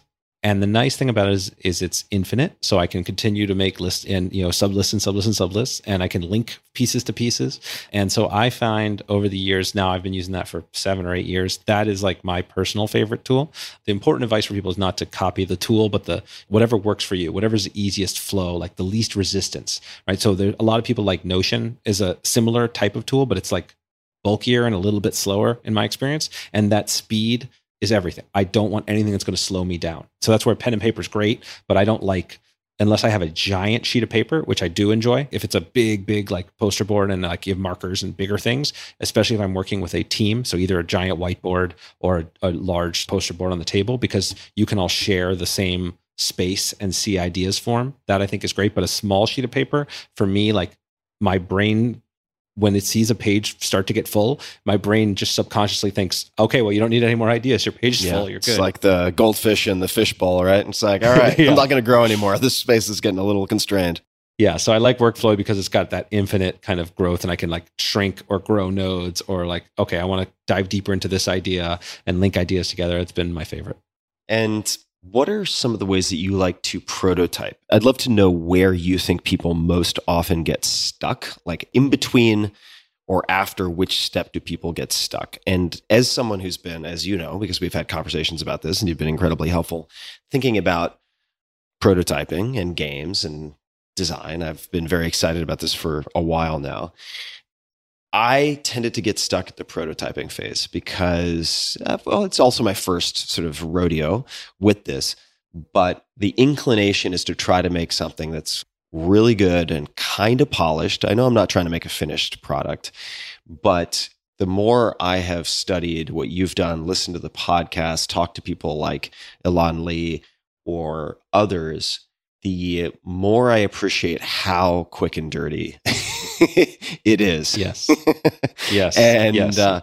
And also, just as a reference, I think I have a blog post about Stephen Key, who is an inventor, product developer, who's based in California, at least he was at the time, who has done extremely well developing toys for major companies. And the toys are ultimately some finished product that look great, but he will use construction paper and like newspaper to prototype. And based on that and a description and maybe a video of how it functions, he successfully licensed products all the time to huge companies. So could you speak to maybe the prototyping phase? Yes. And you've already hit on the core of this, but I'll just leave it. Keep it simple, stupid. The KISS principle. It is the tendency to overdevelop and make your prototype super nice, or not feel like you can show it to somebody or test it without it being super nice, is the graveyard of the most games, probably of anything on the planet, and the most ideas, frankly, in general. So let's make this very concrete. Probably one of the games I'm most well known for is a deck building game called Ascension. I first prototyped that game, there was another deck building game. And a deck building game, for those that don't know, it's unlike Magic, which is a trading card game where you're buying packs of cards and trying to build a deck. In a deck building game, you have a fixed box of cards. You buy it like a box, like you would Monopoly. But like during the game, you're acquiring cards for your deck. So it's like you get to play the game of building a deck building game. So there was another deck building game called Dominion, which was released. It was the first of its category. And I fell in love with that game. I started playing it a bunch. But then as I played it like 100 times, I was like, there's some things I would like to see differently. I want to see the cards are too static. There's too many rules and resources. I wish I could change it. And so my first prototype of Ascension was literally just, instead of having Dominion cards, which are all kind of laid out at the beginning of the game, takes like 20 minutes to set up, I just shuffled them all together and dealt them out and said, what would a game look like if it was randomized? And I played that way. And the game was not good, but it gave me enough of a proof of concept that like, oh, you know what? There's something fun here. And if I spend the time to do this, I can now move forward. And just for clarity, you were using the Dominion cards, but changing the rules to see how it impacted gameplay. Exactly right. So if you can prototype using something like a deck of cards around the house, or take a Monopoly set, I know I keep using Monopoly as an example, but whatever, most people know it. So, say, oh, hey, what would this look like if instead of going around Go, you actually had like dinosaurs that would like try to eat each other as you're moving around the board? What would that be like? Okay, that sounds kind of fun. Let's see what happens. So it's literally that simple. So for my prototyping tools, my first round of prototyping is just, I have a bunch of stuff. I have a bunch of dice and, my D&D dice with all the random signs. I've got decks of cards. I've got random pen and paper. I will draw things. In fact, like when you and I worked together a little bit, I showed you some things. I showed you what like my early sketch prototypes look like, and they are ugly. I talk about like the phases of design. And so every time you go through the core design loop, your questions go from bigger to smaller and smaller. And as you go through it, you're going to care about polish more. So if you're just trying to figure out like, where is the fun? What is the idea? What's the theme? What am I doing here? You don't want to think about, imagine you're building a house, right? And before you've even laid the foundation, you're worrying about the paint color on the walls and where the furniture goes. You're not going to get very far. You're wasting a lot of time. Make sure you got a solid foundation first. Worry about the paint color later. And so I think a lot of designers start by worrying about the paint color being wrong, and they're never going to finish a house that way. Okay, I'm going to stand in. I mean, this is a lazy sort of rhetorical trick here, but so I'm going to defend the newbies, including myself, for a second, and ask a question which I think is actually really important, at the very least helpful in all sorts of disciplines, not just game design. One of the reasons a lot of writers get stuck, or aspiring writers, is that they kick out a first draft. It's rough. It's ugly. It's really, really rough on all the edges. And they compare their rough draft to the final draft of incredible writers. And the rough draft of those writers is invisible. They never see that rough draft. So what has been helpful to me, for instance, when thinking about potentially writing comics, is seeing the original scripts and how they were tweaked and how the concept art was modified over time to ultimately land on what we see in the finished product, because then I can see the ugly babies in the beginning. I'm like, oh yeah, okay, that's very reassuring, and it gives me more confidence to work with my ugly baby to try to shape it into something that ultimately is good. Because if I'm comparing everyone's finished product to my rough product, it can be really demoralizing. So the question is there a way for folks to see the rough drafts of games, the prototyping, and so on, if they wanted to explore this as an example? It's one of the reasons why I started my podcast, is to sort of unlock a lot of that stuff for other designers, right? Talk about their origin stories, talk about where they're, the things that inevitably fail. You can also go, there are a variety of places where people will have prototype testing. So let's say you have a favorite game company or game designers. We do this at Stoneblade at my company. You can join our Discord, and then we will periodically put playtest requests out, because we want to get feedback, right? We want to get feedback from people, and they can see how terrible those games are. Now, we've already gone through a few iteration loops before we put it out into the public. So to see the most raw forms, I think there's not enough of it out there. I think it's something I really want to encourage more of, because it's really helpful. Like, I've been doing this for 20 years, and my first prototypes are hideous. So if you want, I can share some. I'll put some up on the thinklikegamecenter.com/Tim or in the show notes. Whatever. Because I want to demystify that process. It is okay. In fact, it's better. In fact, I'll go even further, right? Because not only is it faster, you don't get hung up on making it really pretty. It's faster to prototype. It's actually better to change. It's easy because you need to iterate, right? So if you've put a lot of time into making a beautiful board and beautiful cards, and then you realize you got to change a card, you're going to feel weird about it. Yeah, your sunk cost fallacy is going to come to latch onto your back. I have a card that I've messed up. I'm just going to cross out something on it with a marker and write something else. And then, okay, now it's this. Go. And I'm making a little note, right? The resistance to change is so much lower. So it's actually net negative for you to invest in making something pretty early on in the process. Makes perfect sense. So you've mentioned your company a couple times, but last time we left young Justin in our chronology, he was working at a game design company. So yes. Could you fill in the gaps for us and tell us how you went from working for somebody else to working for yourself? This is a fun story, and this is you actually come into this story, Tim. So I'll share it. So I moved from working on pure card games to I had an opportunity to lead a project that was the World of Warcraft miniatures game. And, this was a very exciting project for me. I get to build something that's super cool with an IP everybody knows. And I had worked on it for about 18 months. And we had the company that I worked for was called Upper Deck. They had made trading cards forever, most known for baseball cards. And they made Yu-Gi-Oh! And this Marvel game I had been working on. But they didn't know how to make miniatures games. And so they eventually just were going to kill the project. The executives come and they tell us after 18 months of working on it. And this is pretty common in games, but I had never had a project I had worked on get killed like that. And I was like devastated, right? When my dream project, I'm going to change the world with this game. It's going to be incredible. Now all of a sudden, ashes. And so I didn't want to let it happen. And so I said, listen, I don't know what I'm doing here either, but if you're going to kill the project, give me 6 months. Let me see if I can figure it out. You got nothing to lose. And I was able to convince them to let me become a project manager and try to figure out how to make games, how to make a miniatures game specifically. And so same kind of process like I did when I first started to design. I was like, all right, let me talk to people who know what they're doing. I've already got a very clear deadline. I talked to Jeremy Cranford, who's an incredible art director, and I talked to the guy that made the Dungeons and Dragons miniature lines. I just worked months and months and months trying to figure out how to make this work. Fly to China, fly to the factory, figure out how the plastics and paints and all this crazy stuff. And making it work, just for my clarity, is making it financially work for the company? That's exactly right. Financially, how do you make it work, right? Because Blizzard, who makes World of Warcraft, had very exacting standards about their miniatures. They have to have spiky pauldrons this high and these amounts of colors, and nobody had ever done anything quite like that before. And it needs to be financially viable to make this product for the company I was working for. So there's a partnership. And so I have to go figure out all these logistics, set all this stuff up. Finally, and this is where I had first read The 4-Hour Workweek. So this is actually super impactful for me in being very efficient, using 80-20 principles. And I've learned to set up auto email replies so people didn't bother me. So I'm already getting my efficiencies in it. But I'm in this zone of just, I'm going to finish this mission. And then I have the opportunity to speak to the executive team. I'm going to make my presentation. I'm going to make my case. Is this project going to live or is this project going to die? And I'm just some kid who wants to make a game and I've got to convince. So I'm there and I will never forget. I mean, they had this like ugly green carpet. I'm sitting waiting for my turn to get called in. It just, I don't, the details are super stuck in my mind.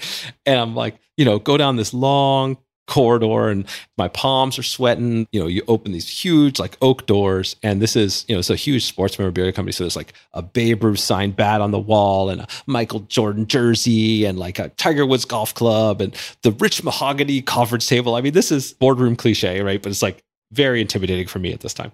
So I get up there.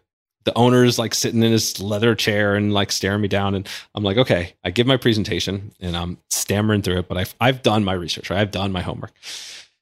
And I go through the presentation and, heart's beating. Finally, I stop and there's this like pause at the end. I'm looking around like, what do they think, right? It's like COO, CFO, all the bigwigs, right? And they start talking about the idea and they start tossing around and I start to think, oh my God, I think they like it. I think this is really going to happen. And then they start like pontificating and they start talking, oh, well, there may be this problem with this thing or this thing. And it took me a minute to realize this, but as they were talking, I realized that they had no idea what they were talking about. Like, I had finally done enough research that I knew they didn't know what they were doing. And like, I just had, up to that point in my life, I feel like I had just assumed that the adults in the room knew what they were doing. This is a company that makes hundreds of millions of dollars a year. Of course they know what's happening.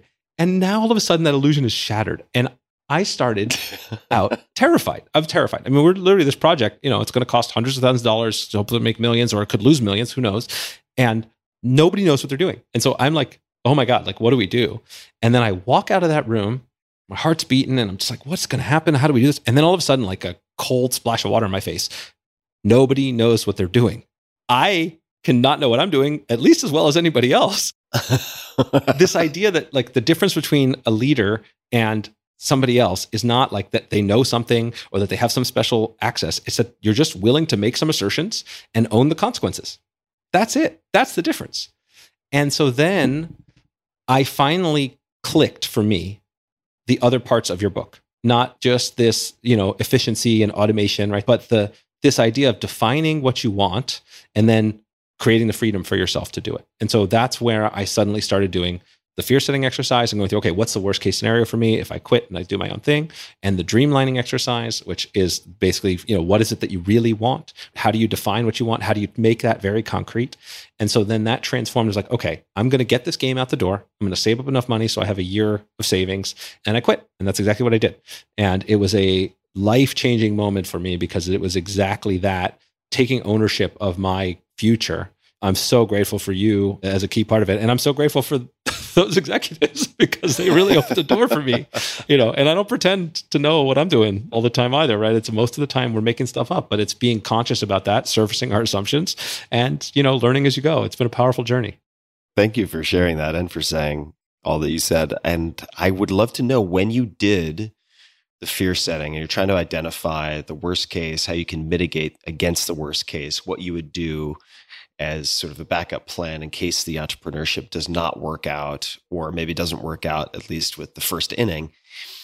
How are you thinking about that at the time? What gave you, in addition to what you already described, which is the realization that, oh my God, almost all the emperors have no clothing. So I think I can do that. At the very worst, I can also do that. Right. How are you thinking about sort of risk assessment and what you would do if things didn't pan out perfectly as you went into entrepreneurship? So I got very concrete, right? So what is my actual minimal living expenses? What do I need to be okay and have what I need? And I figured out what that number was. And then I was like, okay, how much time am I willing to give myself to run this experiment to see if I can figure it out and make entrepreneurship work? And I decided a year of savings was what I wanted. And so I focused on saving up. So I have that cushion, right? Because if you're in the red, if you're like, I don't know how to make my next paycheck, I don't know how to make rent next month, you can't be creative and be free, do the things you do. You're making decisions for the short term. And I wanted to be able to make decisions for the long term. So step one was have enough of a cushion that I could feel comfortable. Now, other people can do this as a side project or, after hours, whatever. But for me, I wanted space to just focus on this. And then the other piece was like, okay, well, let's assume it doesn't happen. And after a year, I've got nothing and it's not working. I had done enough in my career at that point. I could just get another job. I could either be hired back at the same place or hired at another company. Like, it's not like I was going to go hungry on the streets, or if I have to live on a friend's couch for a little while, that's not that big a deal either, right? So I went through all of those things. Like, I go bankrupt, my house catches on fire, like hilariously, like you did in the book, right? So that's where it highlights the same kind of lesson as before, which was when I quit law school. It sounds scary. Everybody thinks, oh my God, you're such a risk taker. Like, I'm not. I mitigate risk at every turn. Like, when you're playing Magic and you're trying to set up so you can't get outdrawn on a game, I'm just mitigating the number of ways my opponent can beat me over time. And in this one, I could always go back to law school when I quit law school. I could always go back to a job when I started as entrepreneurship. And same thing later on when I became a digital nomad, sold all my stuff. It's like, I could always buy more stuff. I could always get a house again. And so, yeah, I strongly encourage people to just go through that. Like, if you really, really think about the worst case scenarios, 99 times out of 100, they're totally recoverable within a year. It's often way less. And what was yours, knowing how methodical you are? You were not just hopping out of this job with savings with no plan. So what was your plan? I'm sad to say that it wasn't that much of a plan. Well, I guess with the core design loop, I guess you are going to be following some version of that probably. But did you have an inkling of what type of game or what types of games you wanted to make?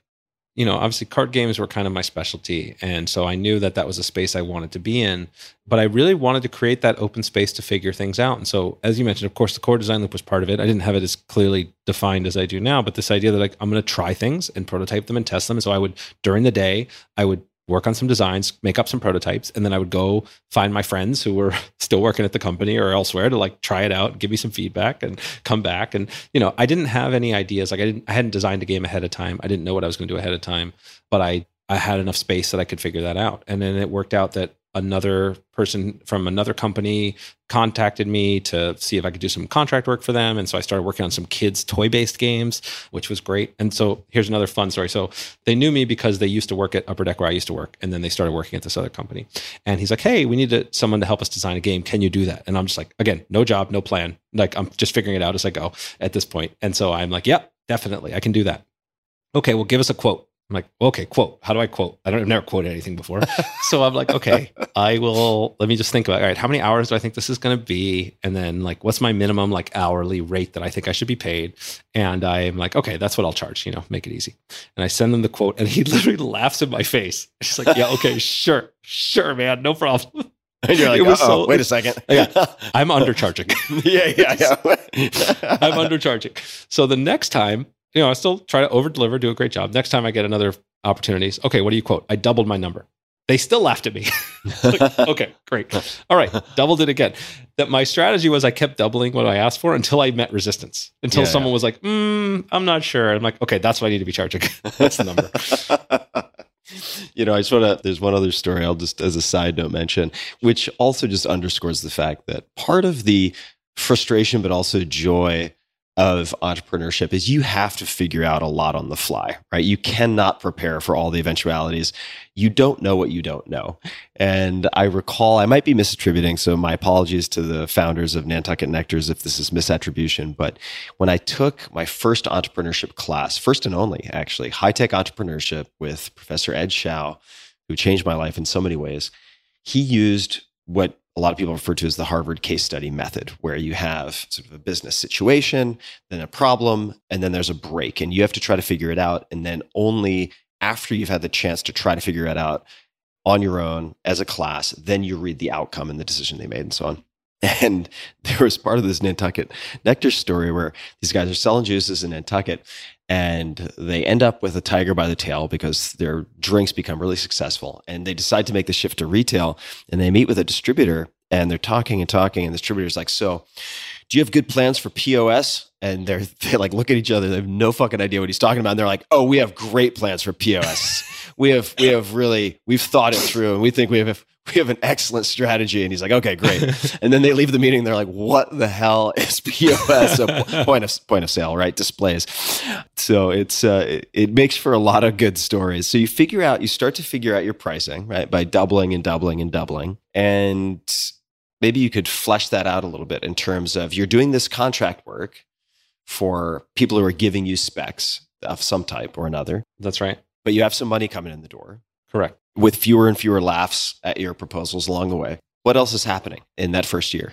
So I'm using my kind of spare cycles. And there's this really interesting thing, right? The difference between an entrepreneur who has no employees or anything and some dude just sitting on his couch can be very subtle. Yeah. Until you start like really kind of getting income coming in and start making things happen, right? So there's definitely a window of uncertainty.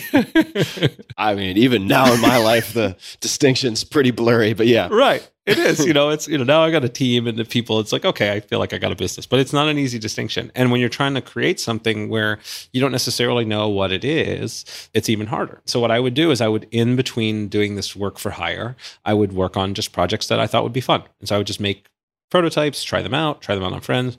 And I remember it was actually with Ascension where I didn't make Ascension specifically to think, oh, I'm going to start a company with this game. I made it because I really wanted that game to exist. I'd played enough of Dominion and I was missing something I really, really wanted. And then I showed it to a friend of mine, Rob Doherty, and he has his own. He actually was the guy that owned Your Move Games, the store, and I used to play when I was younger.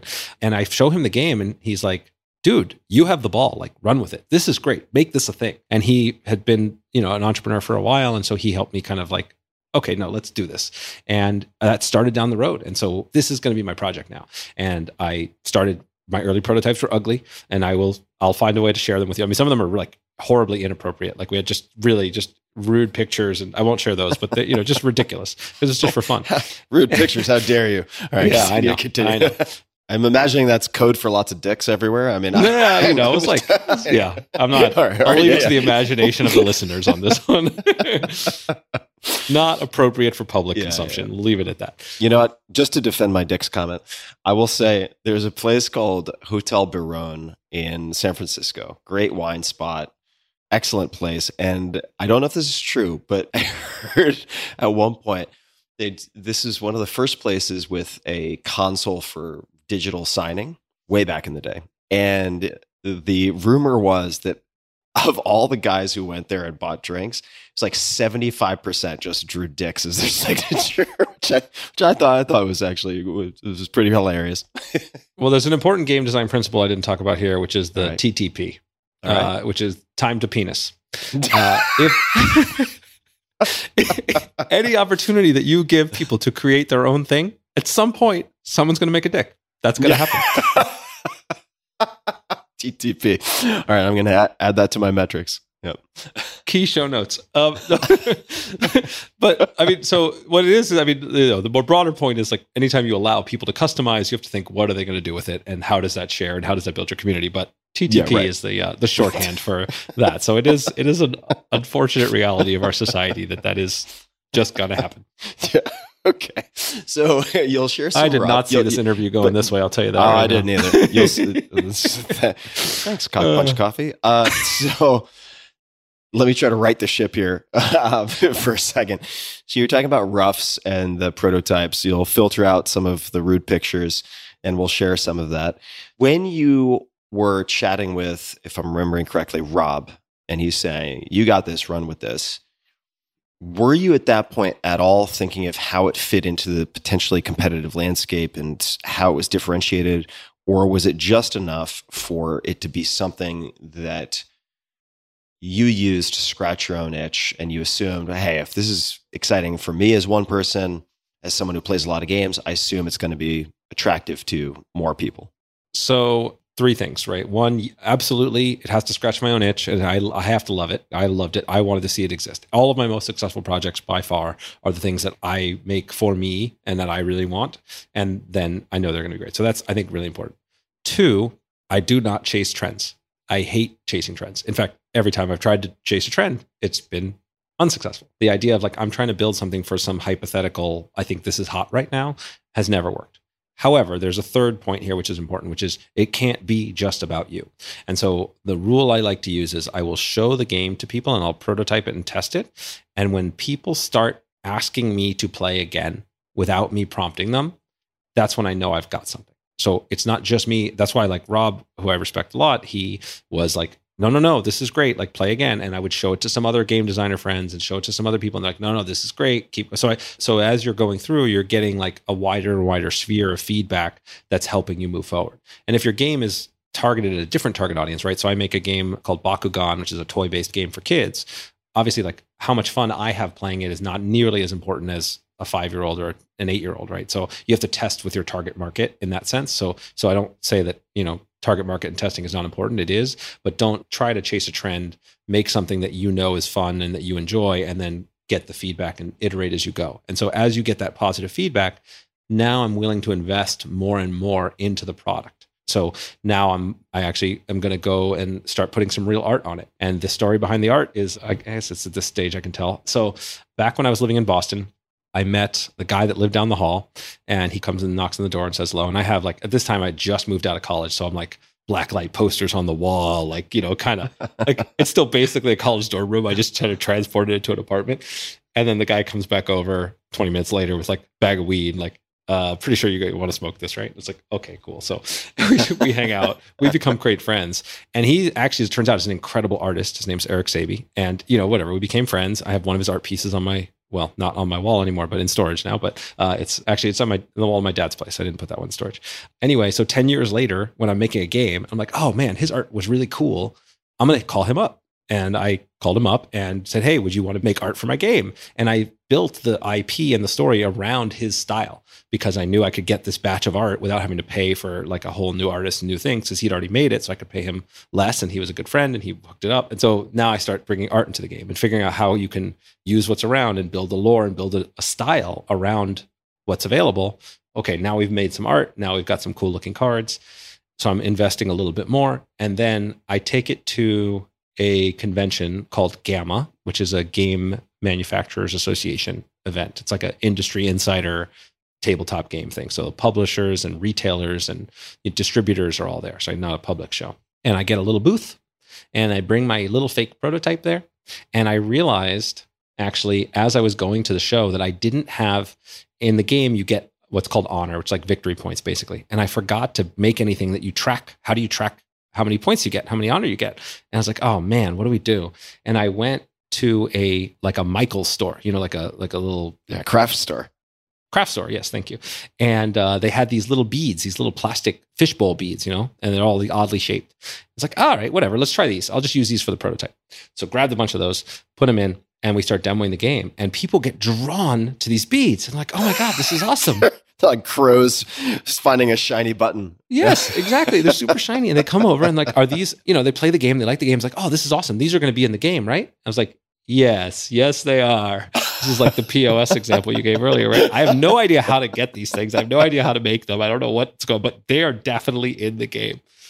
So that show, the response was so overwhelming. Like the people loved it. Stores wanted to order it. Distributors wanted to order it. So now all of a sudden it's like, okay, now I'm going to literally, I'm all in, right? I literally put my entire life savings now, all the extra that I'd saved up to print at the time was 10,000 units of the game, which is pretty crazy. Probably a little Sounds over. like a lot of units. Yeah. It was a lot of units.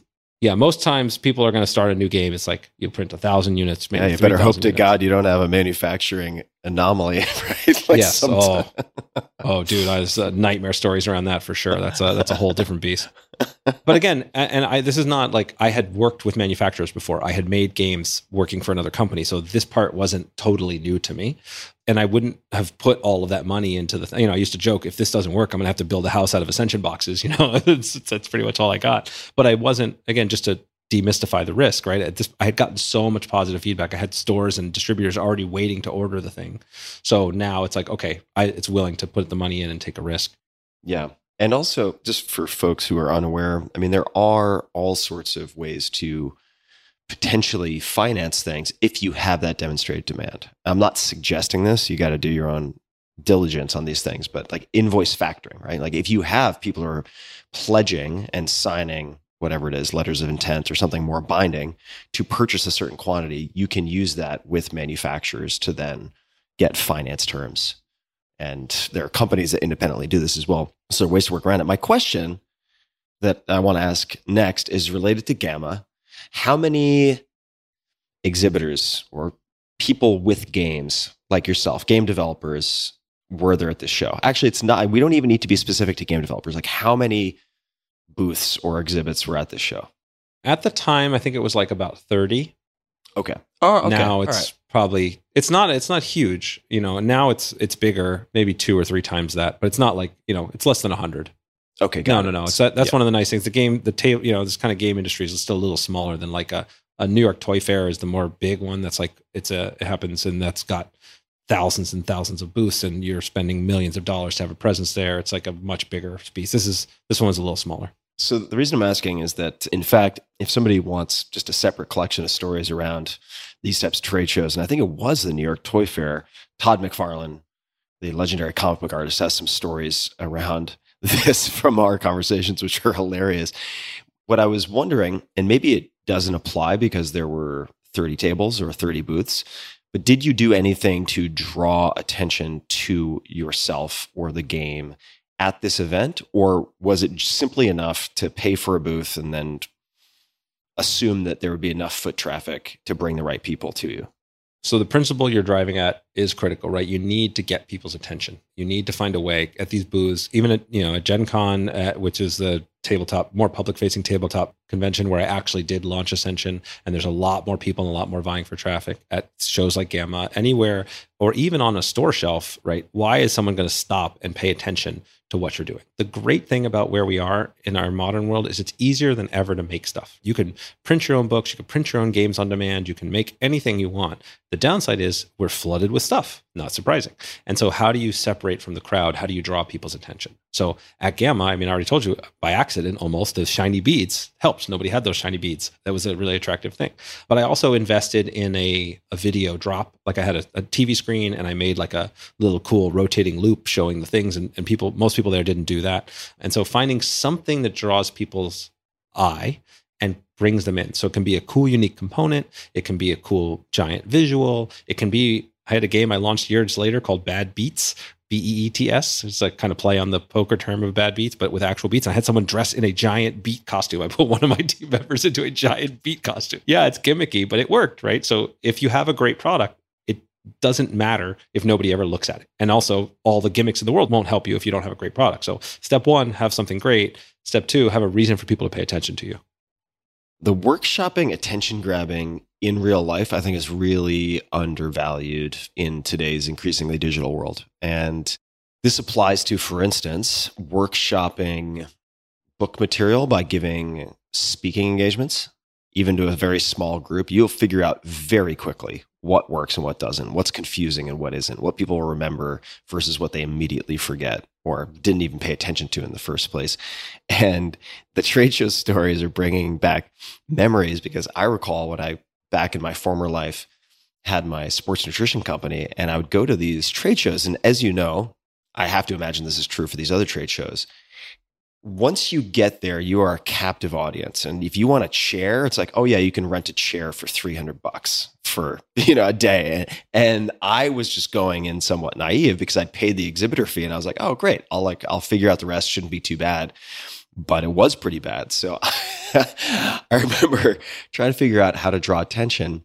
And at one particular trade show, I had next to no budget, because there were a couple of things that were mandatory that you had to rent, which struck me as a little bizarre, but it exhausted my budget. So what I ended up doing was also I bought a TV at Best Buy, a big screen that I could return, and I put on highlight reels of Muay Thai kickboxing, right? Because it's definitely going to grab some attention. But to provide a little context, this was at it was a strongman / sports event. It was kind of like the Arnold Classic in Columbus. For people who might know that, it's a huge event. This was much smaller, but there were a lot of athletes and competitors and so on milling about.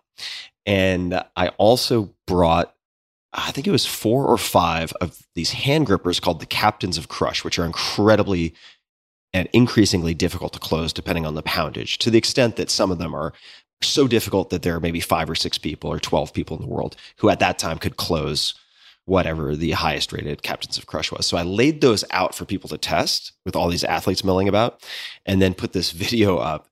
Ended up getting the couch and chairs at a Goodwill, and I had to bribe a guy to help me with his truck to get it over there. Oh yeah. And it ended up being a really hilarious experience, but it taught me a lot about what worked and what didn't. And I was able to iterate because it was a multi-day event. And taking a step back for a second, and then I want to come back to Ascension and all the adventures there. What have you learned about good playtesting versus not terribly effective playtesting? And what I mean by that is, when you're providing your game to people, certainly one pass-fail is, do they want to play it past the point that you need them to play it? That's sort of like the Viagra test, right? Like they put it, send it out to test patients for whatever it was, hypotension, hypertension, something like that. And then lo and behold, all of these guys over the age of X didn't want to send back their medication. And it's like, interesting. Let's look at that. And that's how Viagra came to be in its current iteration. But there's that. And the reason I'm asking this, I know this is going to be a very long paragraph of a question, is that when I am doing the equivalent with my books and chapters, there are definitely better and worse ways to elicit feedback. If you're like, what do you think of this chapter? It's a crapshoot. And if people are trying to be nice, which comes down to who you select also to be your playtesters, in my case, proofreaders, you're going to get a bit of a scattershot of responses, and it might not be actionable. But if I ask, read this chapter, tell me the 20% that I should absolutely keep no matter what, then tell me the 20% if you had to cut 20% that you would cut, you're going to get very, very different type of kind of surgical feedback. Similarly, to someone who's maybe less experienced as a reader, you could just say, note any place that is confusing or where you find your mind wandering. And then that gets you to also stuff that you might cut. What have you learned about eliciting feedback or evaluating feedback when you're letting people test a game? It's going to depend upon the phase that you're in. Every time I go through the core design loop, I like to think of myself like a scientist. I have some hypothesis that I'm trying to test, and that's what I'm focused on in that testing session. So when you're early on, you're like, okay, is this even fun? Is this idea of like rolling dice to try to punch somebody and making combos fun, right? Or whatever it is, right? You want to just see, is it fun? I'm not asking, is it balanced? I'm not asking, is it pretty? I'm not asking, does the game last too long? I'm asking, is this part fun? And that's what I'm focused on. And so I know when I'm testing that if I start getting feedback on these other parts, I'm not worried about that. I can set that aside because that's not what I'm looking for here. And the whole, I want to keep playing, I want to play again test, the Viagra test, as you put it, that's not going to come true until later on in the cycle, right? Your early prototypes are most likely not going to meet that. So you're looking for other things. So I do, like you, so I have a questionnaire that I'll use. I have it, it's up for free on thinklikeagamedesigner.com/media, or we can link it in the show notes, which has a bunch of specific questions. You can just print it out and use it. So I will ask, all right, what are the 3 things you like the most about the game? What are the 3 things you like the least about the game? Where did you get confused? And much like your book question, right? You really want to pay attention to where people get lost and confused. And nonverbal communication is at least as important as anything they're going to write down and tell you. If you say, give me the 3 things you like the most, 3 things you like the least, what would you change, whatever, people will say something to you just because they feel like they have to say something to you. It doesn't always mean that that's really what they feel, right? You're prompting them to it. So you have to use your intuition to say, okay, where A, is this relevant to the hypothesis I'm trying to test in the stage that I'm in? B, does this align with what I see visually of what they're doing? My mom tells me she loves all my games, even when she really has no idea what's going on in some of them, right? She's very nice. But if I see that somebody's getting lost or leaning back or checking their phone, like watching for those nonverbal cues is so important. And you sort of train yourself over time to get better at that. But yeah, so asking questions to prompt for the specifics, being focused on what's important to me right now, looking for nonverbal cues. And then in best case scenario, just like you mentioned, right? You have some more sophisticated readers and you have less sophisticated readers. You have more sophisticated game players and less sophisticated game players. So if you can test with other game designers, they're going to be better at zeroing in on, okay, yeah, I don't care that the card doesn't have pictures on it or that the numbers aren't balanced. I know what you're looking for and I can give you feedback assigned to it. If you just take it to somebody, just a regular person, they're going to get hung up on a lot of little things. And so their feedback's a little bit harder. You have to parse out a little bit more what's important. Of course, as you get more and more focused on the final product, somebody that's in your target audience, their feedback matters a lot.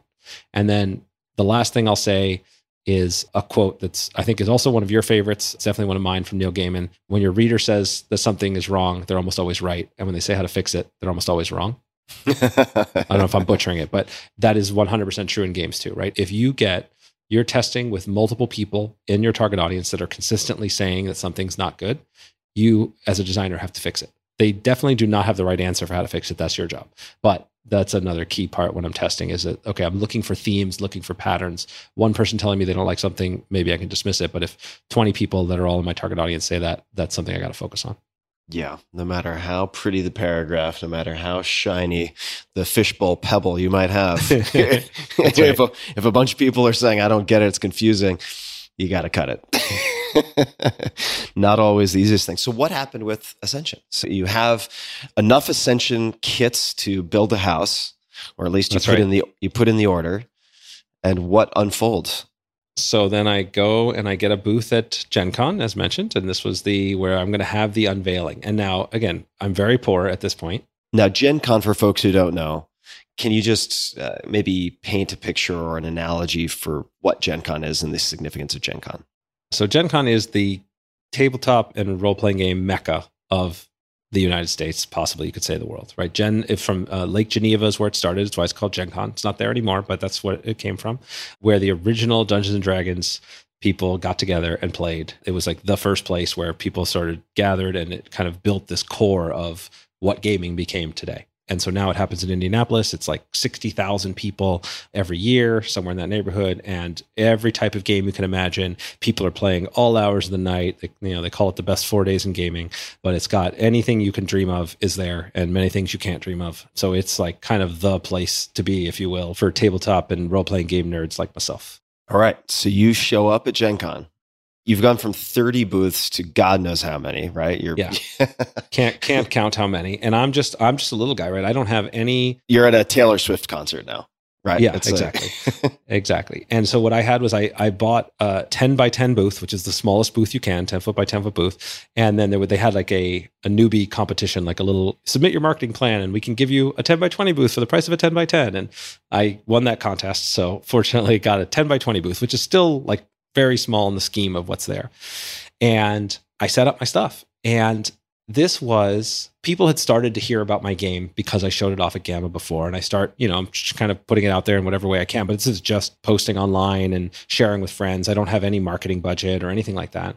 And then I get there, and not only do we have some of the early adopters who had heard about it run to the booth, but then they play the game and they loved it so much, they would then take it, buy it, open it up, and then start showing it to their friends. They would set up. And so we ended up, this is not allowed at Gen Con anymore, by the way, but they would just take over nearby tables, at the seated area and just start demoing the game for me, totally for, didn't ask them to, didn't pay them. The Ascension Splinter Cells activate. It did. And I would start seeing people play it in the halls, and then I would see people carrying boxes around. And so it became this kind of viral before, I don't know, this sort of viral sensation in a way that was very exciting. It was a very incredible moment. And so we sold out of everything we brought. So this is a very rewarding, very cool experience. My team, it's not just me now. We've got other people there working really hard to make this come to life. Team is 4 of us. And then I got an offer that was very difficult offer to refuse. So at this point, I had early product that was shipped for Gen Con, but the rest of the stuff was still on the way. So I still haven't sold these 10,000 units with all my life savings tied up into it. And I get a call from another very big gaming company. And I don't think I'll say the name just because I don't know. Anyway, they say, hey, we like your game. We want to buy it out. All of it. We'll take it over. It'll be our game. We'll pay you a royalty. You don't have to worry about anything. It'll be all done.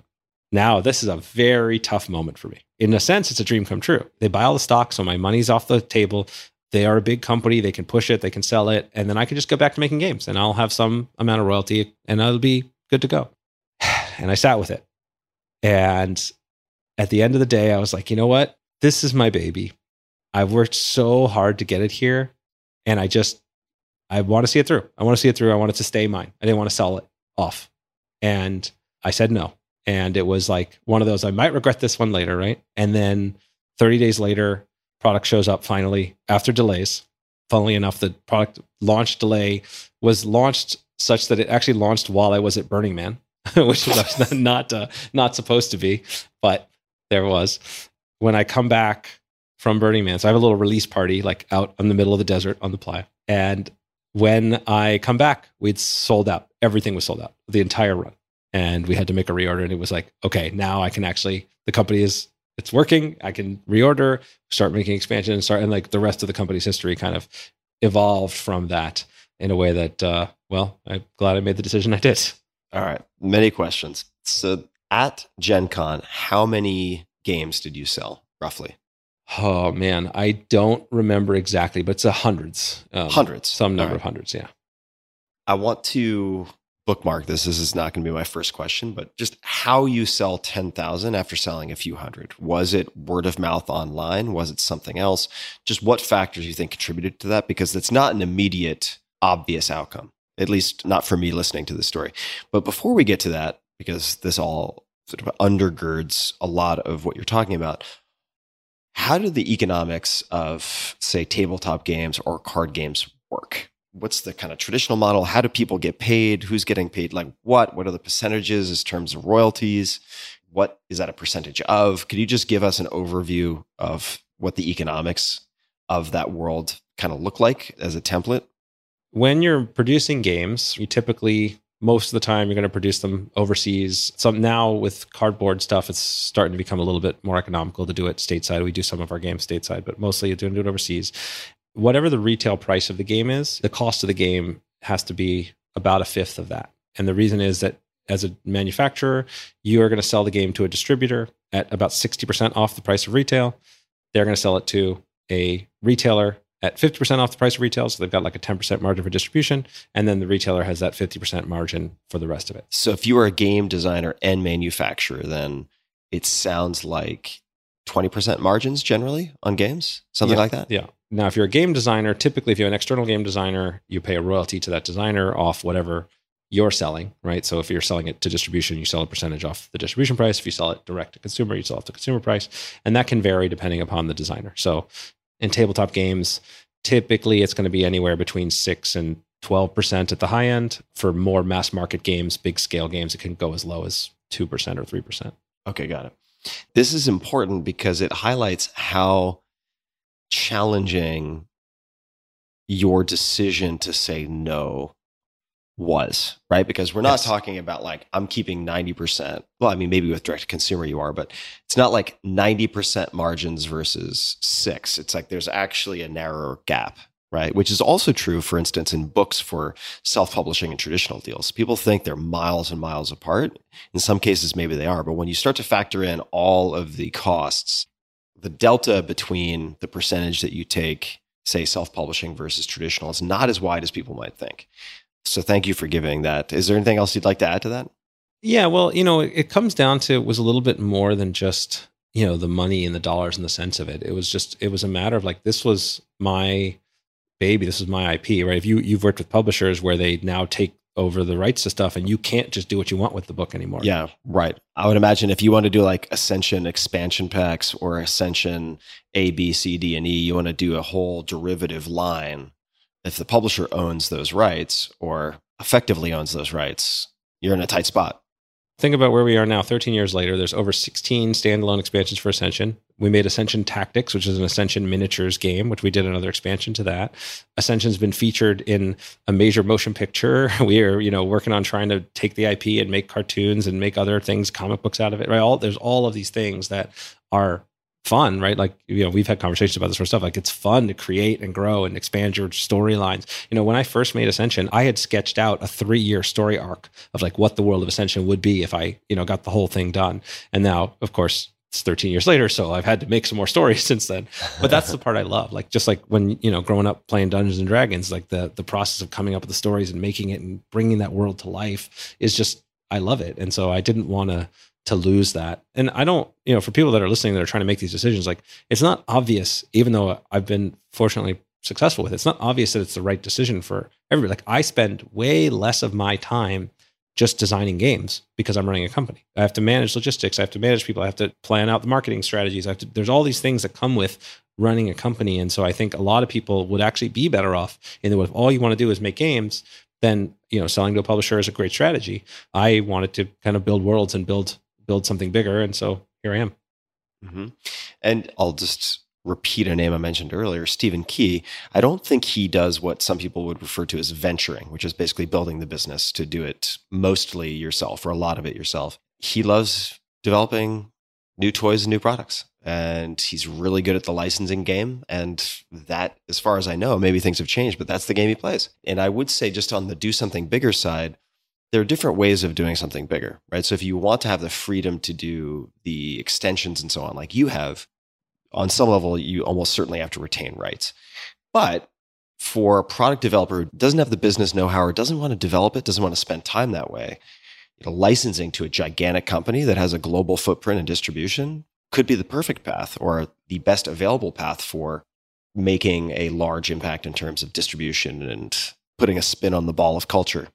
Speaking of putting a spin on the ball, the game Bakugan I mentioned earlier is a game that I work on. That's Spin Master is the company that owns it. They have toy plastic balls, and there's a game that I designed the game, but they own the rights, they own the game, they own the distribution, they do everything. And that is by far the biggest quote unquote game I've ever worked on. I mean, it's all over the world. It's in toy stores anywhere you go. There's a cartoon, multiple cartoons, like it's enormous. And so that is also fun and also a really cool, exciting thing. And so that path is totally viable. So you can do work for hire, you can create projects and sell them and make a royalty, you can launch and publish your own things. There's an enormous number of ways to go forward. And a lot of it comes down to just getting clear, defining what it is that you want, what's important to you. And it's like, how do I make a living as a game designer?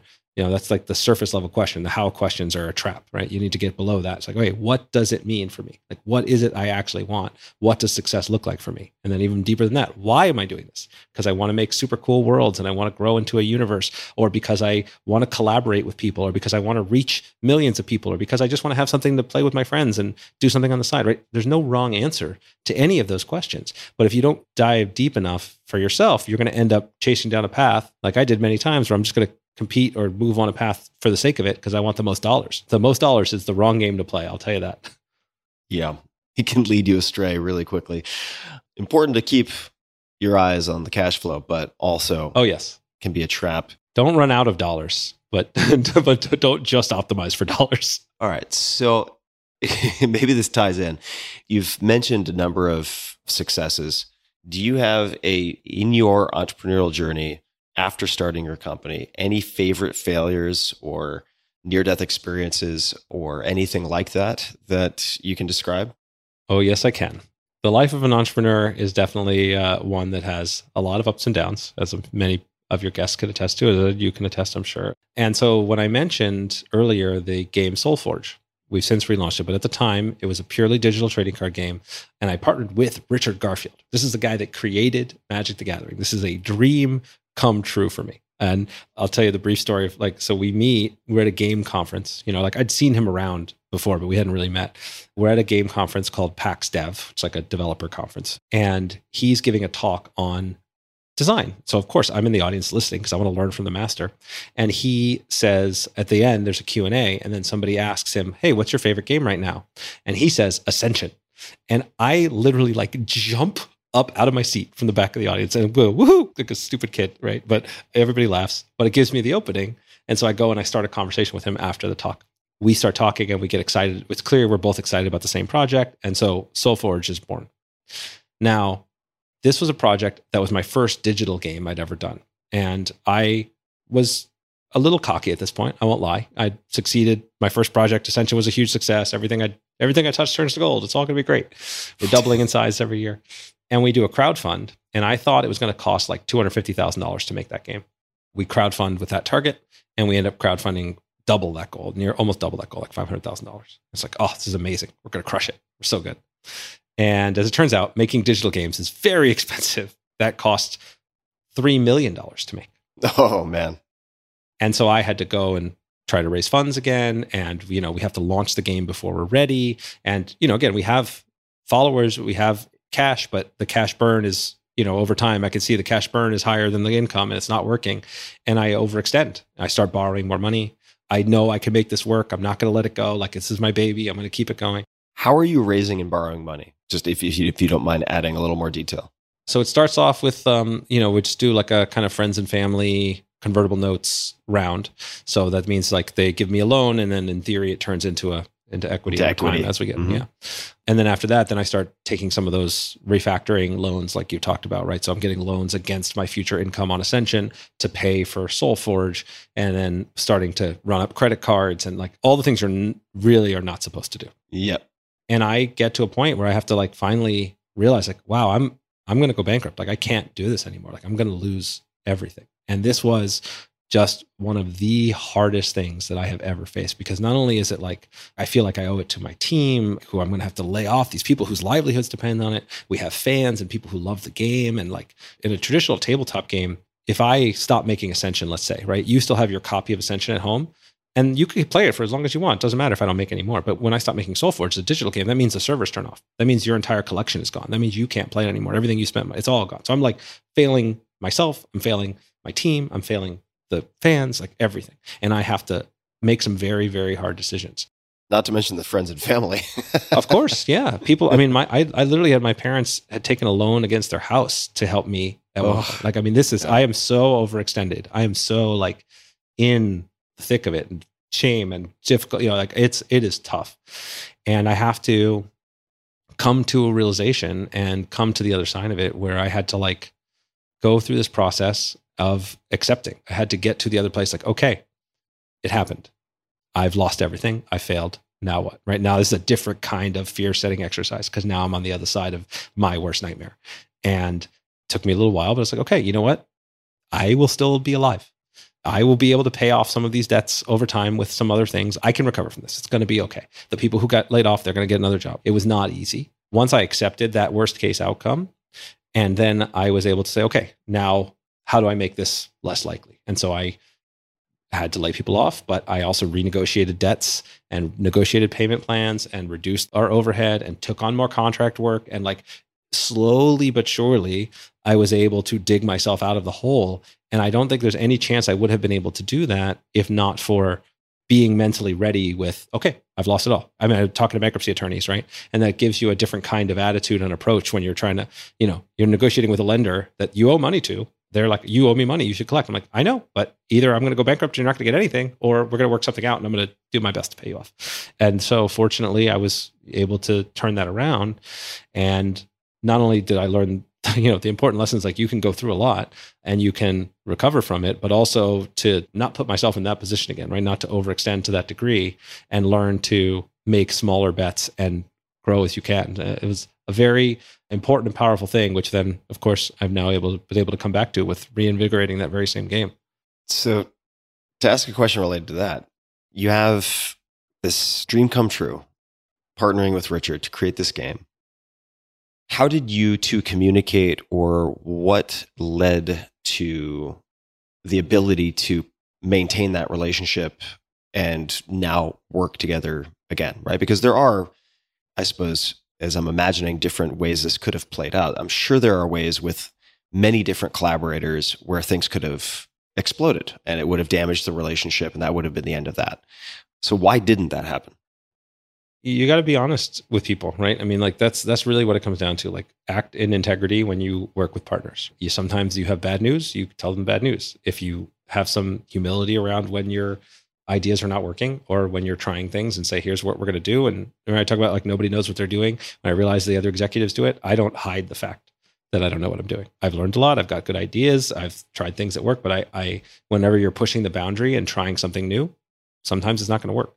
And so when you're working with somebody, and again, fortunately, Richard he's a professional. He's not only has he made games that were uber successful, but he's also made plenty of games that weren't uber successful too, right? So he knows this. Anybody that's done this for long enough, any creative field, you cannot predict, everything is not going to be a hit. And so when it's my first major failure, for me, it felt like the end of the world. But the more you work with professionals, the more you realize that that's just part of the process. Amazing. What have you learned, or what decisions have you made related to your company or entrepreneurship, how you run things, that you think are worth mentioning? It could be after that experience. It could just be in general, maybe ways that you have simplified things or challenged assumptions, turned things upside down, anything at all that comes to mind. One of the things that I've realized is that the same way you design games, right? Designing a great game and designing a great company are not all that different. In a great game, you have clear goals. You know what you're trying to do. It's very clearly defined what you're trying to do. You're getting a lot of feedback and rewards, either that be from points or achievements or experience, right? You're getting constant feedback loops. The challenge level is appropriate, right? You're focused on learning one thing at a time. The skill level is appropriate where you want to be. And probably the most important thing about games, right? When we play games, we take a certain kind of mindset. If I'm playing a game, I expect to lose. I expect to have challenges. In fact, that's the whole point, right? If you play a game and there's never a challenge, why are we even doing it? And so I have tried to cultivate all four of those things in my company. We set clear goals where it's like, okay, we're going to try to have this specific metric, like our email subscriber list. We're going to try to increase it by this amount. And here's how we're going to do it over this quarter. Or we're going to try to get a new game in this category that we're going to have a prototype ready to go in 2 weeks, right? Clear goals. We have something that allows us to have daily focus and feedback. What I love is the rule of 3. I think I first learned this from Chris Bailey in his book, The Productivity Project, but I've applied it at every level of my company. So what it is you have everybody posts their 3 daily goals. What are the top 3 things that I want to focus on? And 3 is really important because we all have an infinite laundry list of stuff to do. We're never going to finish our to-do list. But if you can finish your most important 3 things, you can make an enormous amount of progress. And we scale that to every level of the company. So every team, we have 3 weekly goals, we have monthly goals, we have quarterly goals. And so everything kind of scales down. And I even built this into my own personal life. Like I have a thing, the Level Up Journal, which I've made, which I've got, it just has a journal that just fits in your pocket and has 3 goals, 3 habits, and then a little gratitude practice. And so every piece of it by focusing on very few things and making those the priority, it makes a big difference. And then lastly, with the mindset, we set very aggressive goals, and it's okay not to hit them. Like a game, when you want to win, right? You take winning seriously, but you don't cry and when you lose a game, right? You say, okay, what can we learn from this? How do we get better? And starting to take that attitude and approach it. Sometimes easier than others, for sure, but like cultivating that mindset and focusing on what's important and making sure that the goals are clear and everybody knows what they are and you're moving day to day. That's how I structure the company. And it's, again, it came from just the principles of design, applying them to what we do. And I found it to be really powerful. Where do people, if people in the company are posting, for instance, the rule of three, there's 3 priorities for the day, where are they posting these? So we have a company Discord. We have a channel in our company Discord that everybody posts their 3 goals for the day. There's a separate one for weekly goals, separate one for monthly goals, and a separate one for quarterly goals. And so you can always look back and see what everybody is doing at any given point if you care to, at the main focus. It also helps us stay connected, right? Because we're a 100% remote team now. So even though I may not talk to a given person or see a given person, I can quickly glance and see what's most important to them right now. So it keeps us all connected and accountable. 2 questions. The first is there any follow up on those 3, or is it just the act of someone publicly stating their priorities that makes everyone feel connected and hopefully gives them some felt sense of accountability that you think leads to better output? Let's start there.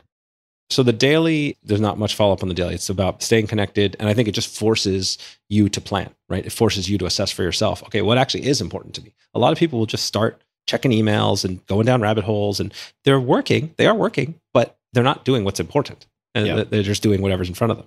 And so this forces, just as a habit, it forces you to think things Great through. point. Mm-hmm. Then for the weeklies, we do have that. So we have our weekly goals. We have a check-in at the end of the week where people will post, hey, here were my goals for last week. Here is how they went.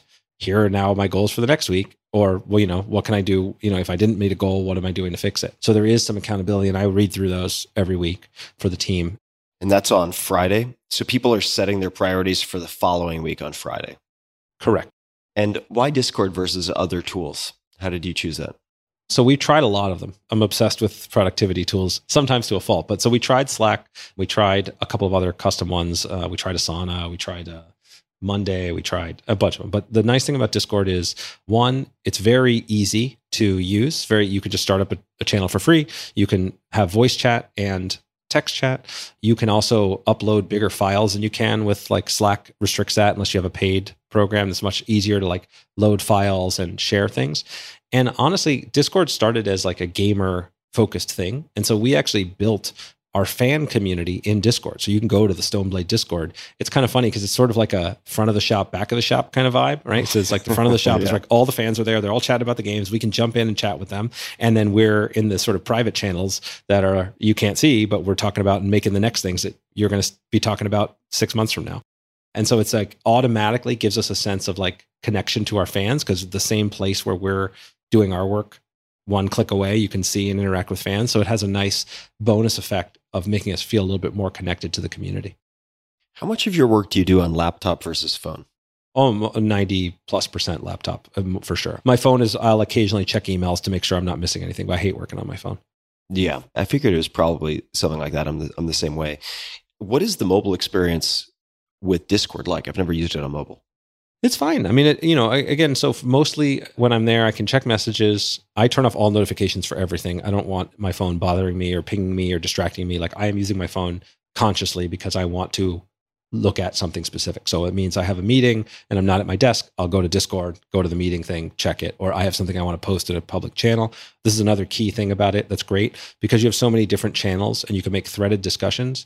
One of the things I try to encourage is that we have, as much as possible, make communications public.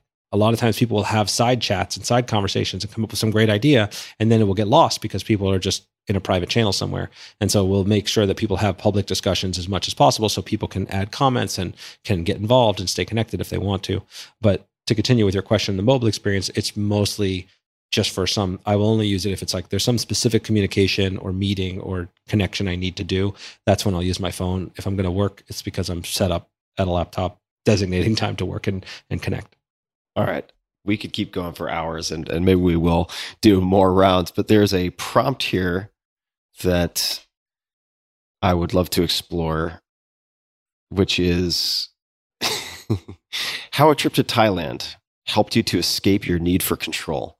All right. So as someone who focuses on systems, predictability, controllability, etc., this might be therapeutic for me to hear. So could you unpack this for us? I think we're very similar in this sense, Tim, right? It's not, I wouldn't call myself a control freak just because I don't want to say mean things about myself, but I very much want things to be good. And I believe I know how to make them good. And I want to make sure that they are good. So that's what control freaks say. So the point being, like, I know I'm good at my job. And for the most part, with the most of the jobs that people are doing, I know how to do them as well as they do. That's how I know if they're doing a good job or not, right? This is the story I'm telling myself. And I hired a lot of very smart, very capable people. And I ended up, every extra person I hired suddenly became more work for me because I had to keep checking to make sure that they were on track, or setting up more systems to, have this. And if they weren't doing something the way I thought they should be, coming in, or they would come to me with questions. And at some point I'm like, listen, this is too much. This has gone kind of crazy. I need to step away. And so I said, look, I'm going to take a 3-week trip to Thailand. I'm not bringing my laptop. I'm not reachable. I'm going to do that in 6 months. So I gave the team plenty of time. What do you need from me? How do we set this up so that you don't need to talk to me? And they, okay, we need access to these things that only you have access to. We need to know this, blah, blah, whatever. It was very little, as it turned out. And then I go to Thailand. Now, I am still too much of a control freak. So I really did bring at least my iPad with me so I could check in. But I didn't respond. I didn't do anything.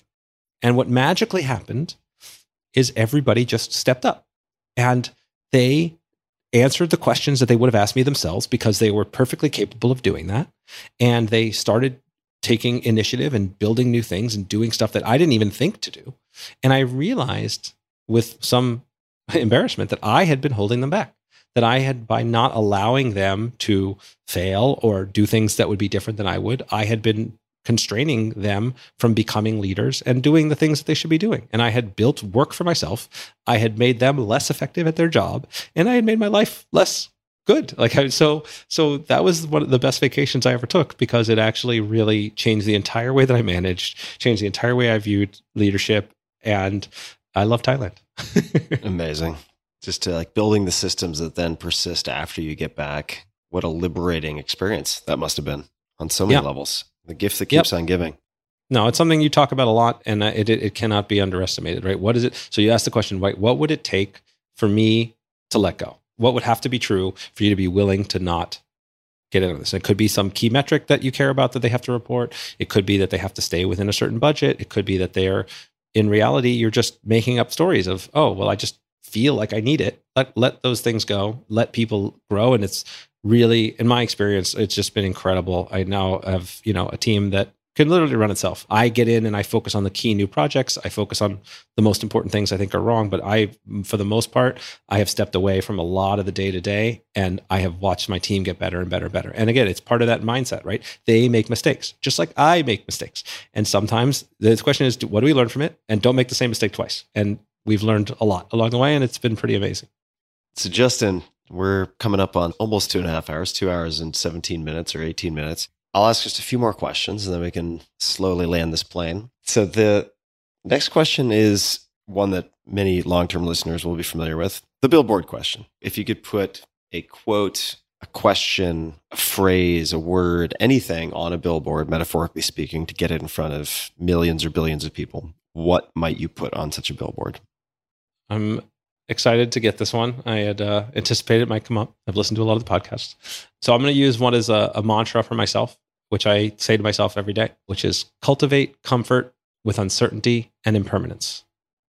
Cultivate comfort with uncertainty and impermanence. It sounds a little, maybe a little woo-woo to people, but in reality, it's so much of what we do, and we talked about this a little bit earlier, is because we're afraid that we don't know what's going to happen.